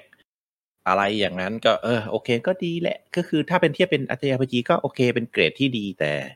เรามี Bravely Default 1 และ 2อยู่ในหัวBravely Default 1 และ Second อยู่ในหัวไงเราก็ expect ข้อเสียคือมันดันเป็นชื่อ Bravely Default นี่แหละใช่คือระบบของภาคไม่นับถึงภาค Second นั้นระบบของภาค1คุณยังน้อยกว่าเลยอ่ะก็แบบก็งงระบบเซคันด์อยู่ไหนวะอะไรเงี้ยแต่ระบบนู้นระบบนี้หรือว่าท้ายเกมจะมีเล่นจบก็ไม่เห็นมีก็ประมาณนั้นก็แต่ก็โอเคก็คะแนนรีวิวได้ที่76จาก100นะครับก็ไม่ได้เยอะเท่าไหร่ก็ซีรีส์นี้ก็ไม่รู้อนาคตจะเป็นยังไงคะแนนก็เพราะว่าประมาณนั้นแหละความรู้สึกก็เพราะว่าจริงๆผู้พัฒนาหลักคุณธนเขาจะไม่ได้ทำต่อแต่ว่าทีมที่ทำ Bravely Default มือถืออยากทำก็เลยกลายเป็นอันนี้ก็คือตัวผู้คือคนทำอาจจะไม่ได้อยากทำอะไรเท่าไหร่แต่มีคนอยากทำก็ได้มันก็เลยแบบกึ่งกลางๆละมั้งนี่ผมเดาโอเคนี่ก็เป็น4เกมที่ในเดือนกุมภาพันธ์ที่น่าพูดถึงครับผมเดือนนี้ค่อนข้างเยอะต่อไปนะครับมาเป็นอีเวนต์ของเดือนมีนากันบ้างนะครับก็เปิดต้นเดือนกันมาด้วยข่าวลือของบูมเบิร์กนะครับข่าวลือในตำนานเดี๋ยวเรามาดูกันว่ามันตรงแค่ไหนนะไปข่าวลือตอนนั้นน่ะบอกว่าตัวเครื่องจะใช้จอ OLED จาก Samsung ตรงไหมตรงไม่ตรงจอจะประหยัดไฟกว่าเดิมความคมชัดดีกว่าเดิม Response Time ดีกว่าเดิมอันนี้ยังไม่รู้ขนาดจอ7 นิ้วresolution แบบ handheld ยังอยู่ที่ 720p resolution แบบด็อกออกทีวีได้ 4K อันนี้คนผมอยากจะดึงบูมเบิร์กมาตบให้อันเนี้ยเขาเขียนข่าวโทรคือจริงๆมันเป็น2ข่าวที่เขาเอามาต่อกันเอามารวมกันใช่คือไอ้เครื่องแรกไอ้เครื่องไอ้ Samsung ถูกแต่ไอ้ 4K เนี่ยทำไมต้องเสือกเอามาเขียนในข่าวเอามารวมทำไมคือมันคนละคนสัมภาษณ์ให้เป็นกระแสไงใช่แล้วก็เอา 4K ชูหลาเลยนะใช่เป็นหัวข้อเลย Nintendo Switch ใช่ Pro 4K คือถ้าอ่าน OLED อะไรเฉพาะแบบอ่านเฉพาะแบบเครื่องหมายในโค้ดเครื่องหมายคำพูดก็จะ4K แต่ถ้าว่าอ่านละเอียดแม่งคนละข่าวคนละเหตุการณ์กันเอามาเขียนรวมกันไงเอาคลิกเบสไงตัวจอขึ้นสายผลิตมิถุนายนนี้ก็เป็นไปได้นะดูจากวันขายเริ่มส่งเพื่อเตรียมผลิตเป็นเครื่อง Nintendo Switch รุ่นใหม่กันยานี้เป็นต้นไปเป็นไปได้เพราะว่าตุลาจะขายใช่ไหมยอดผลิตจอเดือนละล้านจออย่างสูงก็ขายตุลาพฤศจิกาธันวา3 เดือนละล้าน3ผลิตหรือชิปจากของเก่าที่มีอยู่แล้วเป็นไปได้นะทีนี้มันต้องชิปแต่เพราะมันคงไม่แบบมีสเปคที่แบบขนาดเท่านี้เป๊ะอะไรอย่างงี้มั้ยเก่าอยู่แล้วใช่ ยังแต่อะไรข้างในใช่แต่หน้าแพงจะไม่ใช่อ่ะก็ตรงเกือบหมดยกเว้น EN 4K เนี่ยจับกระชากคอเสื้อมาตบให้หน้าชาเลยแต่ช่วยมาจริงได้ไหมด็อก 4K ด็อก 4K เนี่ยที่รอคอยอยู่ไหนแล้วก็มีตัว Monhan Digital Event นะครับอีกครั้งหนึ่งนะครับมาพร้อมกับเดโม2จริงๆเรียกว่าเดโม2ไม่ได้หรอกเป็นเดโมที่เพิ่มเดโมอัปเดตเดโมเข้าไปนะครับก็เพิ่มให้ปีตีตัวแมกนามาโลซึ่งแม่งจำได้ว่าเป็นเล่นหลายรอบมากเล่นเท่าไหร่ก็ไม่ผ่านสักทีเล่นเป็นทีไม่ผ่านผมไปโซโล่ผ่านมันดีกว่าตัวเกมเต็มจริงๆเก่งมากผมว่าที่เหมือนนะก็คืออันในหมู่บ้านอันที่เป็นมี3ตัวอันนั้นน่ะเหมือนตัวเนี้ยมันแม่งพุ่งอะไรใช่คือเล่นจนจำแพทเทิร์นได้แต่ว่ามันไม่พ้นจริงๆเพราะท่ามันกว้างมันเร็วมันแรงใช่มันวันฮิตคิวด้วยคือเก็บบัฟเก็บอะไรมาเผื่อแล้วก็ยังไม่ได้จนผมแบบผันไปเล่นปืนจากดาบใหญ่ต้องผันไปเล่นปืนเพราะเข้าใกล้แม่งโหท่ารอบตัวมันอะไรไม่รู้เต็มไปหมดคือพยายามและลูกเพจรู้กันนะตอนนั้นคือไลฟ์ทุกวันนะเราจะเอาให้ผ่านก็ไม่ผ่านสักทีอะไรจนหายจนกระทั่งตัวเกมเต็มออกไม่ยังไม่ผ่านโอเคยอมแล้วไม่เล่นแล้วยอมแพ้เดี๋ยวไปซัดในตัวเกมมาแล้วกันโอ้ยตัวเต็มนี่คือโคตรหมูหมูมาโคตรง่ายง่ายมากแล้วก็เป็นเดือนที่ครบรอบ1 ปีของ Animal Crossing ปู่ก็มีทีบิวมีออกรูปไม่ใช่ออกรูปส่งอะไรมาทีบิวนะครับวันครบรอบออกรูปไม่ใช่ลูกครับก็เราก็เพจเราก็มีเขียนทีบิวไปด้วยนะครับรวมถึงในกลุ่มของเราด้วยนะครับแล้วก็ก็เป็นเดือนที่Animal Crossingไม่ใช่Animal Crossingเป็นเดือนที่ Monhan Live เนี่ยก็ขายเหมือนกันเดี๋ยวอันนี้จะไปพูดในพาร์ทของในดิสของคุณปูจังแล้วกันนะครับแล้วก็สิ้นเดือนนะครับอย่างที่รู้กันว่าเป็นช่วงที่ปู่เลิกขายสารพัดของจากมาริโอไม่ว่าจะเป็นตัวเกม Mario 3D All Star เลิกขายทั้งเวอร์ชันแบบตลับแล้วก็แบบดิจิตอลด้วยเลิกขายตัวGame & Watch แล้วก็เลิกขายตัวไอ้นี้ด้วย Fire Emblem ที่เป็นเกมแปลภาษาอังกฤษภาคแรกใช่ตัวภาคแรกนะครับก็แล้วก็ตอนนั้นบอสเซอร์ออกมาบอกว่าเขาเลิกขายมาริโอเนี้ยเพื่อเดี๋ยวเตรียมจะมีอย่างอื่นมาทำแทนเอาจริงนะอะไรผ่านมา 4-5 เดือนแล้วล่ะไหนคูป้ามึงไหนเบราว์เซอร์มึงจะเอาอะไรมาแทนเอาจริงนะนับวันผมว่าแม่งคล้ายเลจี้ไปเรื่อยๆแล้วนะผมว่าแย่กว่าด้วยชักเริ่มรู้สึกยังไงแล้วนะเลจี้ยังมีมาเสนอหน้าเป็น Public PR อะไรบางอันนี้แบบเงียบๆแล้วก็โผล่มาทีก็แบบพูดอะไรก็ไม่รู้ถ้าเสนอหน้ามาแบบนั้นไม่ต้องมาดีแล้วเขาคนจะได้รู้จักแฟนๆจะได้เขาเข้าถึงแฟนๆนะพี่เลจี้ไม่เอาไม่เป็นไรอะไรนี่ก็งอแงแทนคนอเมริกาเลยกันเดือนนี้ข่าวไม่เยอะนะครับแต่ว่าเนื่องจากมันมีมอนฮันอยู่นะครับเราก็รู้สึกว่าเรามีสิ่งที่เฝ้ารอคอยเรามีเดโมเล่นแล้วเดโมจบก็มีตัวเกมออกอะไรเงี้ยก็เลยไม่ค่อยได้สนใจข่าวสารบ้านเมืองอะไรมีเท่าไหร่ข่าวสารบ้านเมืองข่าวสารบ้านเมืองนี่อะไรบ้านเมือง Nintendo บ้านเมือง Nintendo โว้ยก็เบราว์เซอร์หายไงก็ไฟหายไปด้วยโอเคแต่ว่าเดือนนี้เป็นเดือนที่เกมเยอะครับเกมเยอะจ จริงๆมีเกมเดียวที่น่าพูดถึงก็คือ Harvest Moon One World เดียวโอ้โห พูดถึงเกมนี้อย่างเดียวก็พอกระชากอารมณ์มากเลย จริงๆมีหลายเกมโอเคก็คือHarvest Moon One World เนี่ยพูดนิดนึงคือมันเป็นเกมที่ประกาศไม่นาน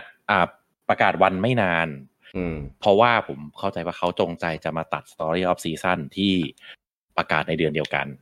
ก็แบบตัดหน้าเลยนะอะไรก็ไม่รู้กูตัดหน้าไว้ก่อนนะจะได้แบบเกมปลูกผักก็กูนี่ไงอะไรประมาณนี้กูยังใช้คำว่าตัดหน้าก็เกินไป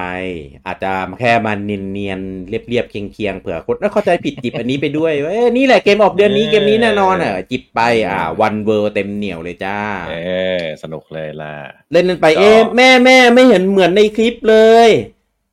แม่ก็บอกนี่แหละ Harvest Moon แม่เล่นสมัยเด็กๆชื่อนี้แม่จำได้ฟอนเทียนั่นอย่าไปไม่ใช่อย่าไปเล่นลูกไม่ใช่สตอรี่โอเคก็ Harvest Moon One World นะครับก็ได้คะแนนไปอย่างสวยหรูที่54จาก100สุดยอด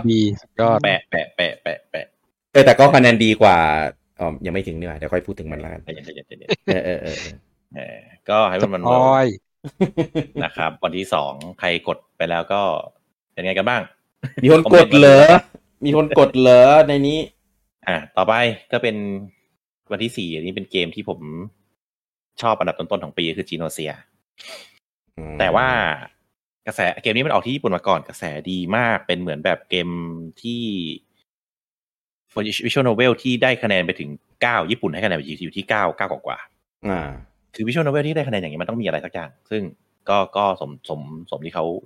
ลือไว้อย่างนั้นจริงๆก็แบบดีมากครับพอแปลเป็นภาษาอังกฤษก็แบบโหเล่นแล้วแบบ Visual Novel คุณสามารถเป็นได้ขนาดนี้เลยเหรออะไรวะไปเล่นสิเฮ้ยของฝรั่งเนี่ยเขาให้รีวิวที่82ก็อาจจะไม่ได้ไฮอะไรเท่าญี่ปุ่นแต่ของญี่ปุ่นไฮมากจริงๆเกมนี้ดังมากที่ญี่ปุ่น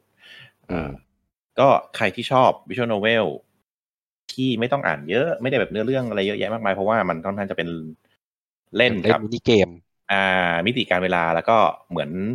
Among Us ในแบบ Tech Base ประมาณนั้นเราต้องมาจับผิดคนแล้วตอนนั้นกระแสAmong Usก็ดังๆอยู่พอดีก็ก็อันนี้ก็ได้อยู่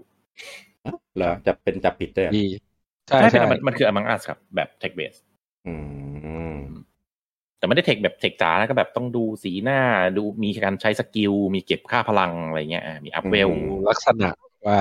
แต่ละคนมันรีแอคยังไงอะไรเงี้ยคือช่วงนั้นมันเป็นเกมที่แนวที่ชื่อว่า Social Deduction ดังก็อันเนี้ยก็จะเป็นแนวนั้นครับต่อไปก็เป็นวันที่9ก็อันนี้ก็ว้าวเหมือนกันว่าทำไมมาลงได้ก็คือ Apex Legends อันนี้ก็มาลงสวิตช์ครับผมซึ่งในไลฟ์หรืออะไรสักอย่างเนี่ยของฝรั่งเปิดน้อยมากแต่ของญี่ปุ่นเนี่ยเปิดยาวมากเลยเว้ยเพราะว่า Apex Legends เป็นเกมที่ดังในญี่ปุ่นมาก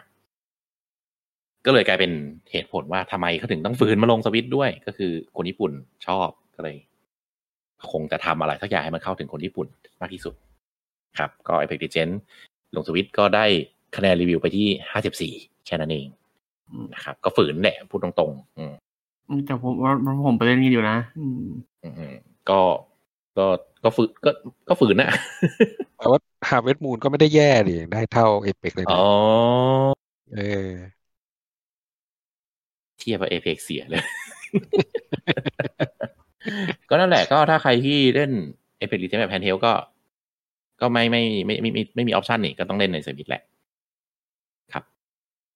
ต่อไปข้ามไปไวๆก็คือ Crash Bandicoot ภาค4วันที่12 It's About Time ก็อันนี้ได้คะแนน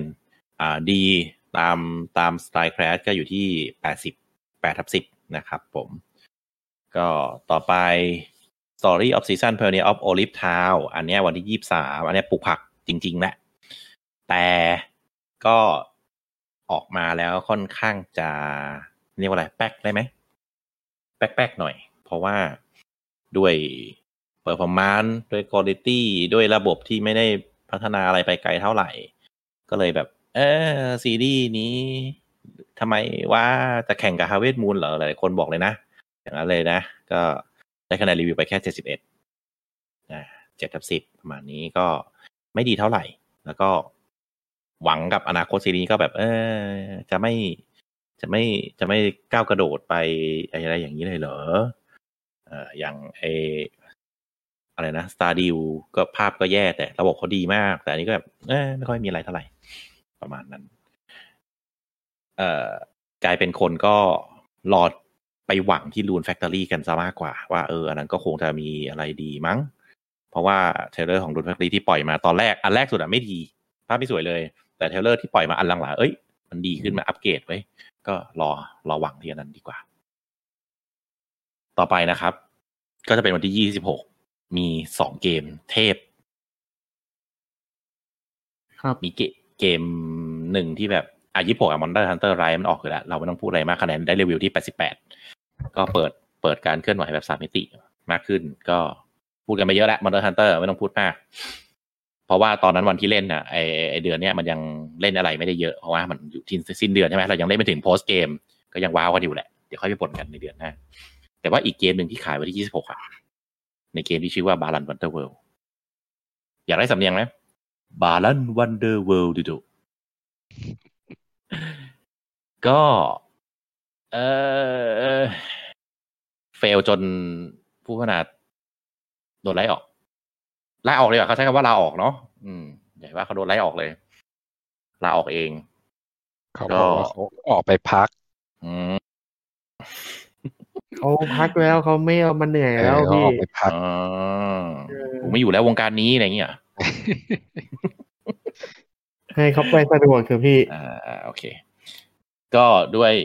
ใครเข้าห้องส้วมมาเสียงดังมากกี่แน่เลย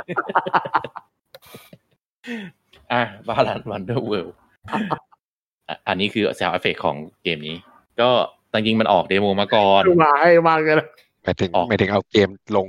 ทักโคไปแล้วสวมถุยออกเดโมมาก่อนแล้วก็เดโมก็ทุเรศใช้คำนี้แล้วกันคือหลายๆคนที่เล่นก็ผมเล่นไม่ได้บอกตรงเพราะผมเล่นไปแป๊บเดียวแล้วผมมึนจะอ้วกคือเกมมันทั้งมุมกล้องแปลกแล้วเหวี่ยงจอเหวี่ยงมุมกล้องถ้ากดหันด้านนึงมันก็จะเหวี่ยงอีกด้านนึงเพราะนั้นถ้าคุณเดินเป็น360องศามันจะเหวี่ยงมุมกล้องแบบหมุนเลยและเฟรมก็ไม่ดีซึ่งไอperformanceเนี่ยเครื่องอื่นก็ไม่ดีไม่ใช่เฉพาะสวิตช์ไม่ดีเว้ย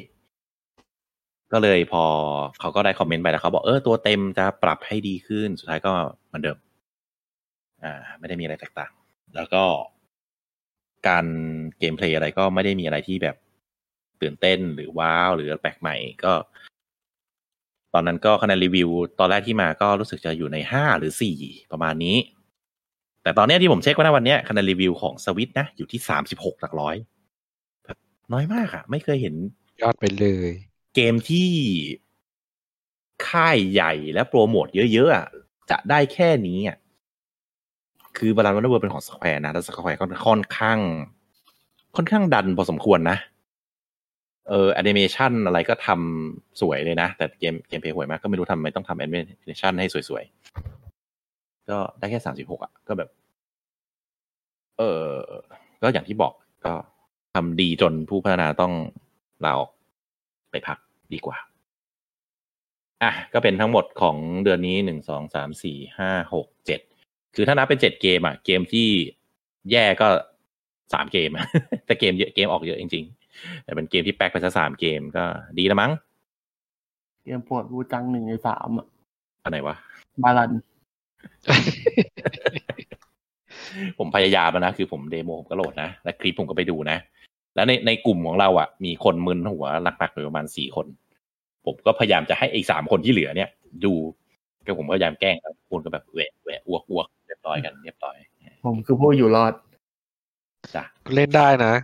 กดปุ่มเดียวเล่นได้ทั้งเกมเกมมันกดปุ่มไหนก็เหมือนกันนะพี่ขนาดนั้นเลยเดียวใช่มีหลายคนบอกว่ามุมกล้องยังพอทนเรื่องเกมเพลย์นี่แม่งหนักเกมเพลย์ไม่มีอะไรเลยใช่ตัวเราทำอะไรไม่ได้เลยเนี่ยอันเนี้ย IGN น่าจะเป็นที่ปรึกษา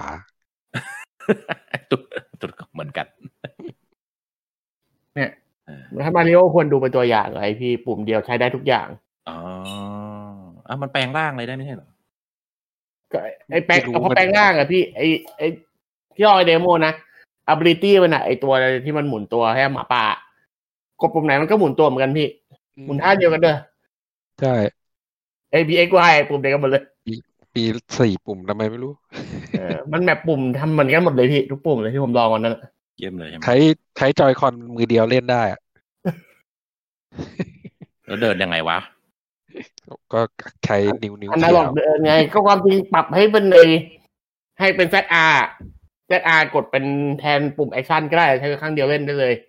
ไม่ต้องแนวนอนด้วยแนวตั้งได้เลยเอาจริงอ่ะถ้าเกิดมันมีแค่นั้นจริงๆนะเกมเต็มไม่รู้เหมือนกันนี่ถ้าใช้ได้2 จอยคะแนน70แล้วนี่30 กว่า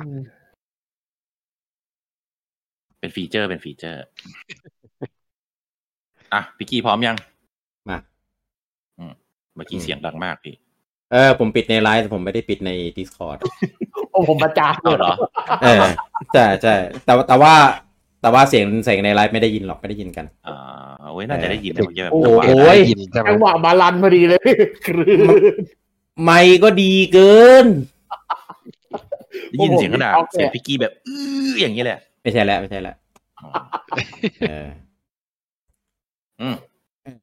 มาของบาลันแล้วระบายเสร็จแล้วครับไปของเดือนเมษานะครับเมษาเนี่ยก็เป็นช่วงที่เรากำลังนัวกันอยู่กับมอนทันช่วงต้นเดือนนะก็จะมีพวกยอดมีช่วงยอดขายอะไรเงี้ยเพราะว่าตอนนั้นเรายังเล่นกันแบบไม่พรุนไงยังไล่เก็บอะไรกันต้นเดือนเดี๋ยวยังใจเย็นนี่ก็รีบพรุนเริ่มพรุนแล้วจริงๆคือตอนนั้นคือเริ่มรออัปเดตแล้วจริงเหรอจริงอาทิตย์เดียวพวกเราก็เริ่มรออัปเดตกันแล้วอย่างมีเอง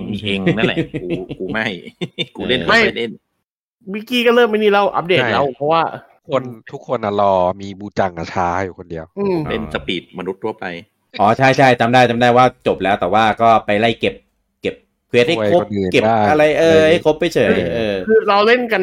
ซ้ำๆจนแบบไม่มีอะไรให้เล่นตอนนั้นก่อนอัปเดตมาใช่จำได้แล้วได้10 วันมั้งตอนนั้นก็พอวันที่6 เมษายนนะครับก็มีประกาศมาว่าตอนนี้ยอดมอนทันเนี่ยทะลุ5 ล้านชุดแล้วนะครับโดยกว่า 50% ของ5 ล้านเนี่ยหรือ 2.5 ล้านเนี่ยก็มาจากของฝั่งญี่ปุ่นก็ใช้เวลาประมาณแบบวีคนึงก็คือไม่ถึง10 วันนะครับผมก็หรือว่ายอดขายก็ขายดีมากเลยทีเดียวนะครับแล้วของญี่ปุ่นก็ตามคาดนะครับก็ซัดไปครึ่งนึงของยอดทั้งหมดแต่ผมจำไม่ผิดเหมือนตอนนั้นตอนภาคเวิลด์ขายดีกว่าใช่แต่อันนั้นมันหลายเครื่องไงครับนั้นมันหลายเครื่องอันนี้มันแค่สวิตช์เครื่องเดียวหลายเครื่องอะไรลงเครื่องเพย์เครื่องเดียวเอาแน่ใจนะเล่นอันเนี้ยเอาดีๆลงทีหลังโอเคแล้วก็มีประกาศเปิดตัว Nintendo Switch Lite สีฟ้าสีน้ำเงินเอางี้ดีกว่าแต่หลายคนก็มาเถียงกันว่ามันสีน้ำเงินหรือมันสีม่วงหรือมันสีอะไรกันแน่สีเกมคิวหรือเปล่าจนกระทั่งมีคนต้องเอารูปของจอยเกมคิวมาเทียบว่ามันแบบมันคนละสีเว้ยสีม่วงของเกมคิวต้องเป็นแบบนี้ของอันเนี้ยมันสีน้ำเงินถูกแล้วยิ่งเป็นไอของตัวจริงนะที่มีคนถ่ายรูปตัวจริงมาให้ดูตอนที่ที่มันออกแล้วก็รู้เลยว่าเป็นสีน้ำเงินจริงๆแล้วก็ประกาศ Direct ตัว Indie World นะครับก็วันที่14 เมษายนนะครับก็ถ้านับถึงวันนี้ก็ผ่านไปประมาณ4 เดือนนะครับก็กำลังจะมีอีกรอบหนึ่งนะครับใน Indie World รอบนี้เนี่ยก็จริงๆไม่ค่อยพีคมากแต่ว่าก็มีเกมที่น่าสนใจเยอะอยู่นะครับมีรถ96นะครับที่ว่าจะได้โบกรถไปแล้วก็เจอสถานการณ์เหตุการณ์ต่างๆที่แล้วแต่ทางเลือกของเราเป็น choice แบบ choice matter จริงๆมี Oxenfree 2มี Oli World นะครับที่เป็น slick action platformer ที่เล่นเป็นสเก็ตบอร์ดแต่ว่าเน้นเป็นแบบ action adventure มากขึ้นแล้วก็มีThe Longing ที่เป็นเกมที่เล่นแบบ400 วันนี่คือ400 วันจริงในโลกนะไม่ใช่400 วันในเกมทุกวันนี้คือใครที่ยังเล่นอยู่ก็ยังเล่นไม่จบนะเกมเนี้ยก็ต้องหานู่นนี่นั่นมาเล่นอยู่ป่าววะไม่น่ามีคนเปิดลองเล่นแล้วมั้งคือถ้าลองอาจจะลองแต่ว่าคงไม่มีใครเข้ามาเปิดเล่นแล้วล่ะเกมมันนานด้วยความเนิบมันไม่ได้นานเพราะว่ามีอะไรให้ทำเยอะขนาดนั้น แล้วก็มีFace FEZ นะครับเป็นเกมโคตรดังในตำนานเป็นอินดี้ยุคแรกๆเลยก็มาลง Switch สักทีนะครับแล้วก็มีThere is no game wrong dimension ที่เราก็เคยไปไลฟ์เล่นกันให้ดูแล้วแล้วก็มีประกาศมาลง Switch สักทีนะครับกับกระบวนการเต่านินจาในภาค Shredder Revenge นะครับที่ทำเป็นแบบ Retro Style กราฟิกเหมือนแบบเกมสมัยยุคเก่านะครับก็เกมแบบเป็นแบบ Beat 'em up เนี่ยที่กำหนดอยู่ขายอยู่ในปีนี้จนถึงตอนนี้ก็ยังไม่มีกำหนดขายอย่างเป็นทางการนะว่าจะมาเดือนไหนกันแน่ก็เดี๋ยวรอต่อไปนะครับแล้วก็มีอัปเดตของ Crystal นะครับที่วางจำหน่ายไปเรียบร้อยแล้วเมื่อวันที่20กรกฎาคมที่ผ่านมาแล้วก็มีซึฟูมาเดนนะครับ Undying Moon หรือในชื่อไทยที่เรารู้จักกันคือฟุกุดะดาบสายลมฟุกุดะมาจากไหนวะเอาจริงๆผมจำไม่ได้แล้วว่าต้นเหตุมันมาจากอะไรว่าทำไมถึงเรียกชื่อเกมนี้ว่าฟุกุดะดาบสายลมมันอาจจะมีการ์ตูนชื่อฟุกุดะแล้วเป็นแบบอาวุธเป็นแบบอย่างนี้เหมือนกันหรือเปล่าก็เลยมีแค่2อย่างอะถ้าสมัยนั้นตั้งชื่อไม่มีการ์ตูนคล้ายๆกันก็หนังสือเกมตั้งหนังสือเกมเรียกมีแค่นั้นมันชื่อญี่ปุ่นแล้วก็เลยว่าอุปโลกชื่อนี้ไปแล้วคนก็เรียกตามหนังสือก็เป็นแนวแบบไซส์สกอร์แฮกแอนด์สแลชแล้วก็ผสมโลกไลท์นะครับเป็นเกมปลุกผีจากของโคนามิไม่น่าเชื่อเหมือนกันนะครับซึ่งตัวเกมเนี่ยก็ใช่ตัวเกมออกเป็นEarly Access บน Steam แล้วนะครับส่วนของ Switch แล้วก็เวอร์ชันเต็มเนี่ยเจอกันปีหน้า2022นะครับแล้วก็มีเกมScout the Hero Slayer นะครับเกมที่เราเล่นเป็นตัวกระโหลกกระดูกเรียกอะไรนะสเกลตันนะครับแล้วก็จะเป็นสกิลด้วยการแบบสลับหัวนะครับมีพาร์ทมีตัวละครเยอะมากแต่ว่าเป็นแนวโลกไลท์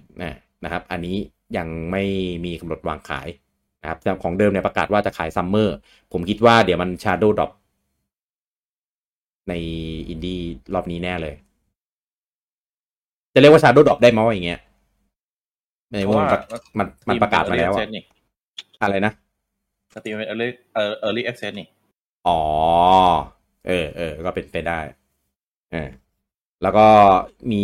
The House of the Dead Remake ไม่ว่ะในสตรีมมันขายตัวเต็มไปแล้วสตรีมขายไปแล้วใช่ไหมก็คืออันนี้ก็ยังไม่มีรายละเอียดแน่ชัดเหมือนกันหาดูเทเลอร์แยกยังยากเลยเนี่ยไอ้ House of the Dead Remake เนี่ยแล้วก็ยังไม่รู้ว่าใช้จอยคอนแบบเป็นโมชั่นเล็งยิงอะไรเงี้ยได้เปล่าแต่ว่ากำหนดก็ยังอยู่ในปีนี้แล้วก็มี Ender Lilies Quietus of the Night นะครับที่ออกไปแล้วเมื่อเดือนมิถุนายนที่ผ่านมานะครับแล้วก็เล่นแล้วก็รีวิวจบไปเรียบร้อยแล้วฟินนะครับก็ถือว่าเป็นอินดี้ที่ใช้ได้นะครับแต่ว่าถือด้วยความที่ก่อนหน้านี้มันมีเปิดตัวไม่ใช่เปิดตัวเลยมันมีสกรีนช็อตใหม่ของตัวอะไรวะทำไมอยู่ๆลืมชื่อวะไอ้ Hollow Knight อ่ะซิวซองก็เลยแบบอันนี้มาแน่เลยซิวซองไม่มาครับไม่มีเนี่ยนะครับแล้วบัดนี้เราได้เล่นกันเรียบร้อยแล้วจบกันไปหลายรอบครับใช่จบไปหลายรอบจนเขาจะออกฟรีอัปเดตแล้วเนี่ยเดี๋ยวลูกเพจงง เดี๋ยวงงอันไหนจริงอันไหนเล่นเดี๋ยวไปหาดูไหนวะเข้า eShop ไหนวะแต่ว่ามีอีกอันนึงที่เด็ดมากเป็นการพลิกโฉมวงการซีรีส์นี้ไปตลอดกาลเลยนะครับกับการออกฟรีอัปเดตนะครับให้กับ Super Mario Party ให้เล่นออนไลน์ได้ครับยอดคือเป็นครั้งแรกของซีรีส์เลยนะครับหลังจากที่ออกมา10กว่าภาคนะครั้งแรกที่ภาคนี้ก็ในสุดก็ออนไลน์ได้ทีคือมันแปลกตรงที่ตัวเกมมันขายตั้งแต่ปลายปี2019แล้วเพิ่งจะมาอัปเดตให้เล่นออนไลน์ได้อะไรกันในปีนี้วะซึ่งควรจะเป็นเบรกตู่ที่ออกพร้อมเกมไม่ใช่มาออกตอนนี้ตั้งนานแล้วไม่ออกอัปเดตไปเทระบบไปเฉยเทระบบเซิร์ฟเวอร์ออนไลน์ใหม่ใช่ไหมซึ่งระบบภาคใหม่ซึ่งว้าวจริงนะไปลองเล่นลองอะไรมาตัวความเสถียรของคือไอ้ส่วนบอร์ดมันไม่เท่าไหร่หรอกมันผัดกันเล่นไง ส่วนมินิเกมอ่ะที่ต้องอาศัยความแบบความเสถียรสูงอ่ะก็โอเคนะปิงปึงอะไรก็ใช้ได้เลยโอเคไม่รู้สึกว่าแหลกหรือว่าเสียเปรียบมินิเกมมันมีอยู่แล้วไงมันมีเล่นออนไลน์ได้อยู่แล้วไงโอเคกันแล้วใช่ไหมที่เห็นผมชนะทุกตาเงี้ยใช่เปล่าผมแคปไปอยู่นะไม่โอเคเล่นได้2 ตา 3 ตาเองพี่มาวันนั้นเลยนะเอาใหม่ดีกว่ามาเอาใหม่มาพี่ใหม่ดีกว่าให้คุ้มค่าเกมหน่อยแล้วก็ปลายเดือนนะครับก็มีอัปเดต Monster Hunter Rise 2.0 ครับเป็นอัปเดตที่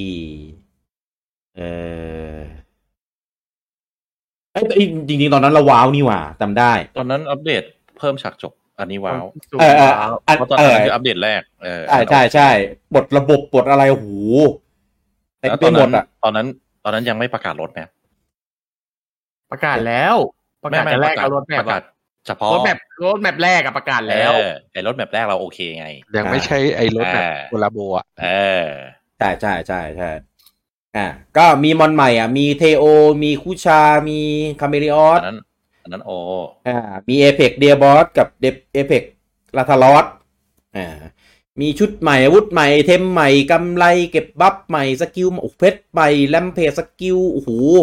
เพิ่มเลเวลของการอัปเกรดอะไรไม่รู้เต็มไปหมดตอนนั้นก็เริ่มมีคอมเมนต์ว่าตัวเกมทำไมมันจบเร็วจังแต่อัปเดต2มันก็ไม่ใช่ช้าไงก็ออกมาติดกันพอสมควรเดือนนึงเป็นประมาณเกือบเดือนก็โอเคในระดับนี้ตอนนั้นก็พูดกันว่ามันตัวเกมมันทำไม่ทันเรื่องโควิดอะไรก็ตามใช่แล้วเขาตัดฉากจบมาตรงนี้เดี๋ยวก็คงมีโพสต์เกมในอัปเดตต่อไปแล้วก็ยังจริงๆก็ไม่ได้พูดในแง่ดีหรอกเพราะว่าทุกภาคมันเป็นแบบนี้ไงเราคิดว่าตัวเกมยังไม่จบเอามาขายก่อนเพราะว่าอาจจะถึงเวลาแล้วอะไรทุกอย่างแล้วก็ตัวอื่นเดี๋ยวพัฒนาเพิ่มมาอะไรอย่างนี้ก็คิดกันไว้แบบนั้นก็รถแบบมี3ตัวนี่แล้วก็รถแบบแรกไม่ใช่รถแบบผู้ผลิตรถอัปเดตชุดแรกมี3อัปเดตและไอที่บอกมามันมีมอนสเตอร์โบนัสด้วยก็คือบาเซลเพราะบาเซลไม่ได้ประกาศไม่ได้บอกเลยใช่ก็อยู่ดีก็มาเป็นเซอร์ไพรส์อัปเดตนี่โอเคนี่ว่ามอนมาตั้ง 5-6 ตัวก็หวังประมาณนั้นแล้วก็แรมเพจที่อยู่ข้างในก็มาเล่นสู้ข้างนอกได้ใช่พวก1อัตโตลอสลาเทียนมิซูซุเนะตัวถ้านับทั้งหมดมัน6 ตัวมั้ง6 ตัวแล้วก็ตัวโอเคถึงแม้แบบอาวุธก็ยังดูน้อยๆซ้ำๆก็ได้เดี๋ยวคงอัปเดตเพิ่มขึ้นเรื่อยๆตอนนี้ก็หวังกันแบบนี้อยู่มีปลดล็อก HR แล้วก็ไอ้แก้ชามเทเบิลอะไรของเขาแล้วใช่ล็อก HR แต่ว่าที่เล่นมาทั้งหมดก่อนหน้านี้ไม่เก็บไว้ให้ต้องมาเล่นใหม่ผมโคตรเซ็งเซ็งผมเนี่ยเซ็งมากเล่นโคตรเยอะก่อนหน้านั้นผมแบบเล่นหนักมากแต่มาถึงตอนนี้ก็ไม่ได้เซ็งเท่าไหร่นะเพราะว่าก็ช่างมันก็ช่างมันแล้วไงรู้สึกแค่ว่าแล้วไงขนาดไม่ได้เก็บไว้ยังทะลุ100-200กันอย่างรวดเร็วทะลุมาก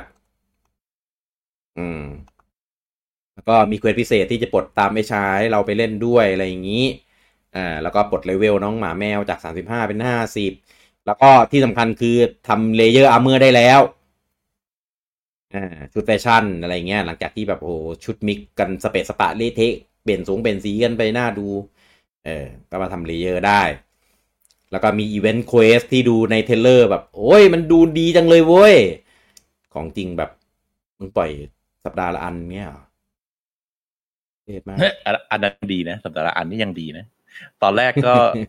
ต่อให้มีอีเวนต์เควสเดี๋ยวจะออกสัปดาห์ละอันสัปดาห์ละ2 อันก็ยังดีวะก็มันมีแค่เดือนแรกนั่นแหละผมไม่เข้าใจว่าทำไมเขาไม่ปล่อยมาเป็นชุดเป็นรอบอัปเดตแล้วให้คนไปทำเองวะปล่อยกระจายทำไมก็ไม่รู้อะเอางี้ผมงงดีกว่าอัปเดตเรื่อยๆไงผมงงแรงกว่าวิกกี้คือผมงงว่ามึงจะมีอีเวนต์ทำไมมึงทำแค่นี้มึงจะมีไปทำเชี่ยอะไรไอเมนูเนี้ยแต่คนก็กดอัปเดตแล้วก็คือถ้าคนที่ไม่ได้คนตั้งเล่นตั้งจบตั้งแต่ 3.0 น่ะแล้วไม่ได้เล่นอีกเลยแล้วกลับเข้าไปตอนนี้อีเวนต์แม่งเยอะมากนะเพราะมันออกในทุกคือมันเข้าแต่มันไม่ได้ออกไงมันมีอีเวนต์เรื่อยๆแต่ว่าจริงๆนะอีเวนต์มันเควสมันง่อยเควสมันไม่ว้าวครับ สำคัญตรงนี้คือไม่ได้เทียบกับเวิลด์หรอกเทียบกับภาค4หรือเทียบกับเจนยูทำไมวะคืออันนั้นเทียบชัดๆก็คือภาค4 CU มันมีอีเวนต์ลักษณะนี้เหมือนกันเลยต้องไปลงแต่อันนั้นอีเวนต์มันคือมันไม่ได้ทำอะไรบ้างไงแบบเก็บตัวก็เก็บตั้งหลายรอบหน่อยหรืออะไรอย่างงี้ก็มีความยากพิเศษมอนลิงหางเป็นเห็ดมาริโออะไรเงี้ยใช่แต่นี่แบบอะไรก็ไปตีเฉยๆแล้วก็ได้เวนตามันไม่สร้างสรรค์นะเควสผมไม่เข้าใจว่าทีมเนี้ยทำไมทำซึ่งก็ผมเพราะทีมที่ทำเจนใช่ถูกต้องคือเจนอะเควสดีก็ผมไม่เข้าใจว่าทำไมแค่แบบใส่เควสเนี่ยเห็นป่ะผมกลับมาบ่นเรื่องเดิมอีกแล้วเนี่ยไปปล่อยเลยครับไปอันนี้เป็นไลฟ์ครึ่งปีมอนฮันนะครับครึ่งปีมอนฮันนี่ด่าทุกเดือนนี่ผมบอกแล้วทุกเดือนก็ได้ด่าทุกเดือนแต่ก็มันมีเรื่องให้ด่าทุกเดือนอะเราไม่ได้ขุดนะต่อก็มีเพิ่มอวอร์ดใหม่มีแจกไอเทมไว้สำหรับอิดิตตัวเราได้ใหม่ครั้งหนึ่งแล้วก็มีชุดใหม่น้องนกฮูกมีบอกว่าอัปเดต 3.0 จะมากันสิ้นเดือนพฤษภาแล้วก็บอกว่าลืมพูดไอ้นั่นอะไรก่อนหน้าคลิปมี Monster Hunter Story ด้วยอันไหนผมจำไม่ได้ใน Monster Hunter Digital Event ไงในมันมี Story ป่าหน้าตลอดไงซึ่งตอนนั้นเราก็ด่าเกมขยันปล่อยเทเลอร์เหลือเกินทำไมต้องขยันปล่อยเทเลอร์มาว่ากูจะดูมอนฮันแล้วรีบเอาออกไปน้อยไปสิตอน EP นี่มึงซัดสวรรค์ละเทเลอร์เลย3อีเวนต์3เทเลอร์คือแบบไม่ซ้ำเลยโอ้โหขยันตัดโคตรตอนนั้นก็บอกเกมมันคงไม่มีอะไรมันเลยต้องเอาเทเลอร์เยอะมาขายแหละลูกรักก็เลยไปทำทุกอย่างให้กูให้ที่สุดแล้วชีวิตนี้เอาไปมันไลฟ์อะไรของมึงเดือนเมษามีเกมอะไรเล่นบ้างครับคุณอูจังเปิดโปรครับเมษานะครับก็มีเด่นๆอยู่แค่3เกมเนาะก็จะมี The Legend of Hero Trails of ผมจะเรียกผิดตลอดเลย Trails of Cold Steel C นะครับภาค4ของซีรีส์นี้ก็ได้คะแนนไปที่81จาก100เอาจริงๆมันออกภาษาญี่ปุ่นไปแล้วเนาะแล้วก็มันเพิ่งจะมาออกภาษาอังกฤษให้กับสวิตครับก็ไอ้ Legend of Hero เนี่ยซีรีส์ตัวเกมในซีรีส์มันค่อนข้างเยอะไม่รู้จะตามยังไงทันซึ่งมันออกเป็นภาค4แล้วก็หาทางตามเองแล้วกันไม่รู้จะแนะนำยังไงซึ่งซับซีรีส์มันก็เยอะมากเหลือเกินเยอะโคตรครับก็เป็น JRPG อีกเกมหนึ่งในปีนี้ซึ่งปีนี้ JRPG ค่อนข้างเยอะมากต่อไป Saga Frontier Remaster JRPG แล้วก็เป็นเอา Saga Frontier หรือ Final Fantasy Colon Saga ใช่ไหมในชื่อตอนสมัยนู้นก็เอามาทำรีมาสตามสไตล์ Square ซึ่ง Square มันก็คงเอาทุกเกมที่เขามีเอามาทำเป็นคอลเลกชันรีมาสหรือ something ในสักอย่างแหละก็อันเนี้ยได้คะแนนรีวิวไปที่71ก็ถือว่ายังเยอะนะสำหรับเกมสมัยเก่าที่เอามารีมาสเตอร์แล้วก็วันที่30ครับก็คือ New Pokemon Snap ก็เกมถ่ายรูปโปเกมอนซึ่งจากที่เพื่อนเราเล่นเพื่อนตากล้องเราเล่นเขาค่อนข้างชอบมากเลยนะไปถ่ายรูปข้างนอกไม่ได้ติดโควิดก็ถ่ายรูปในโปเกมอนถ่ายกันทั้งวันทั้งคืนเล่นอยู่2คนมั้งไอ้คำเนี้ยดึงใส่ตากล้องคนหนึ่งชอบแอบดูเกงในโอ้ยยิ่งยอดตรวจมาเนี่ยได้ยอดส่วนเมื่อกี้แบบโหมีเซอร์ไนท์ป่ะวะใน Snap นี่น่ะเห็นส่องได้กระโปรงไอ้เนี่ยไอ้โดริโอนึกว่าส่องบีดูส่องไอ้นี่เปล่าส่องโกริกีตุเล่เลยเดียวไม่ต้องไปส่องข้างล่างมันเห็นอยู่แล้วไหมต่อ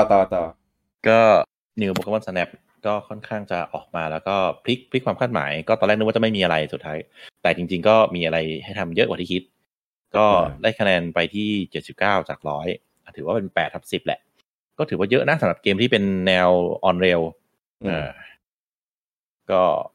แล้วก็มีon rail shooter ที่เป็นที่ไม่ได้เป็นก็ชูตเตอร์จริงๆนะใช่แบบชูตกล้องไงไม่ได้ชูตปืนก็เดือนนี้เพิ่งจะมีอัปเดตแมปใหม่ไม่ใช่แมปใหม่สิรูทใหม่ใช่ไหมเรียกว่ารูทใหม่ได้ไหมรูทใหม่รูทใหม่ครับ3รูท ก็ถือว่าอยู่ดีก็อัพมาโดยไม่ได้โปรโมทไม่ได้อะไรก็ถือว่าคุ้มนะสำหรับเกมนี้อัปเดตดีโดยที่ไม่ต้องมีรถแมป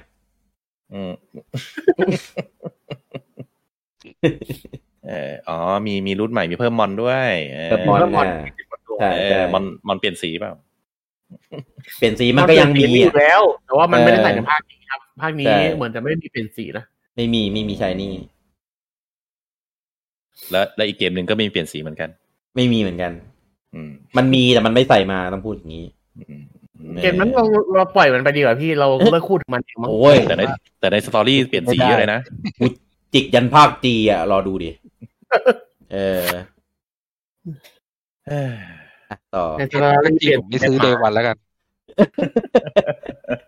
อดได้เหรอถึงนั้นก็ไฮกันจนซูดปากอ่ะไม่มีทางอ่ะกดเดย์วันแล้วแต่มึงเด้อ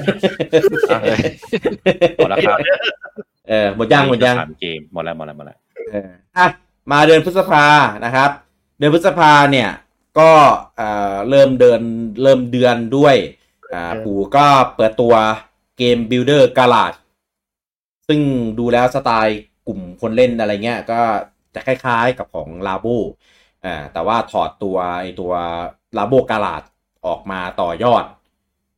ทำให้เป็นเกมสร้างเกมแบบจริงจังโดยที่ไม่ต้องใช้อุปกรณ์เสริมซึ่งก็จริงๆเกมนี้มีเดโมด้วยนะครับแล้วก็ของญี่ปุ่นเนี่ยค่อนข้างขายดีแล้วก็เป็นกระแสแล้วก็ได้รับความนิยมพอสมควรเลยทีเดียวแหละแต่ว่าในบ้านว่าไม่ต้องซื้อเดี๋ยวแหมเดโมมันแค่ทำให้ได้รู้แต่ว่าถ้าเกิดจะไปเล่นเกมของอื่นหรือว่าจะมาสร้างเกมอัพไปมันก็ต้องซื้ออยู่ดีเดโมคุ้มมากเดโมคือโคตรดีคือถ้าคุณสงสัยว่าเกมนี้เล่นยังไงทำอะไรยังไงเนี่ยเดโมสอนละเอียดยิบเลยครับทำให้แบบเห็นภาพเลยอะแต่ว่าคือถึงแม้จะเข้าใจแต่ว่าการสร้างอะไรพวกนี้ก็ต้องแบบใช้ไอเดียใช้ความสามารถในการแบบครีเอทวาดนู่นนี่นั่นอยู่ดีอะผมไปลองดูใน YouTube อะคนที่ไปเล่นของคนอื่นแบบโหไอเดียล้ำมากอะแต่ว่าถ้าถามความคุ้มค่าในการที่จะซื้อมาอย่างไม่เพียงพอพูดอย่างนี้แล้วกันคือต้องสร้างด้วยอ่ะสร้างด้วยไม่ใช่ทางเราใช่ไม่ใช่ทางเราต้องสร้างด้วยเล่นของคนอื่นด้วยอ่ะถึงจะดีแต่ว่าก็เปิดตัวนะครับก็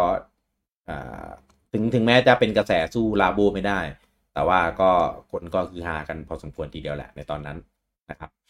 แล้วก็ปู่ก็มีรายงานผลประกอบการนะครับเป็นแบบตัวครบปี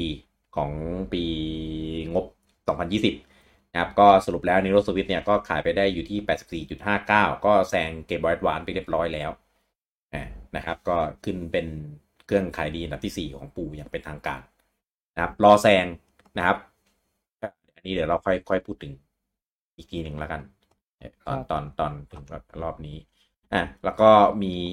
ตัวของบาดามโคไปจดทะเบียนเครื่องหมายการค้าเอาดีๆนะจดทะเบียนเครื่องหมายการค้านะไม่ใช่สิทธิบัตรนะในชื่อบาเทนไคโทสและบาเทนไคโทสออริจินที่ยุโรปซึ่งจริงๆเกมเนี้ยเป็นเกมที่พัฒนาโดย Monolith Soft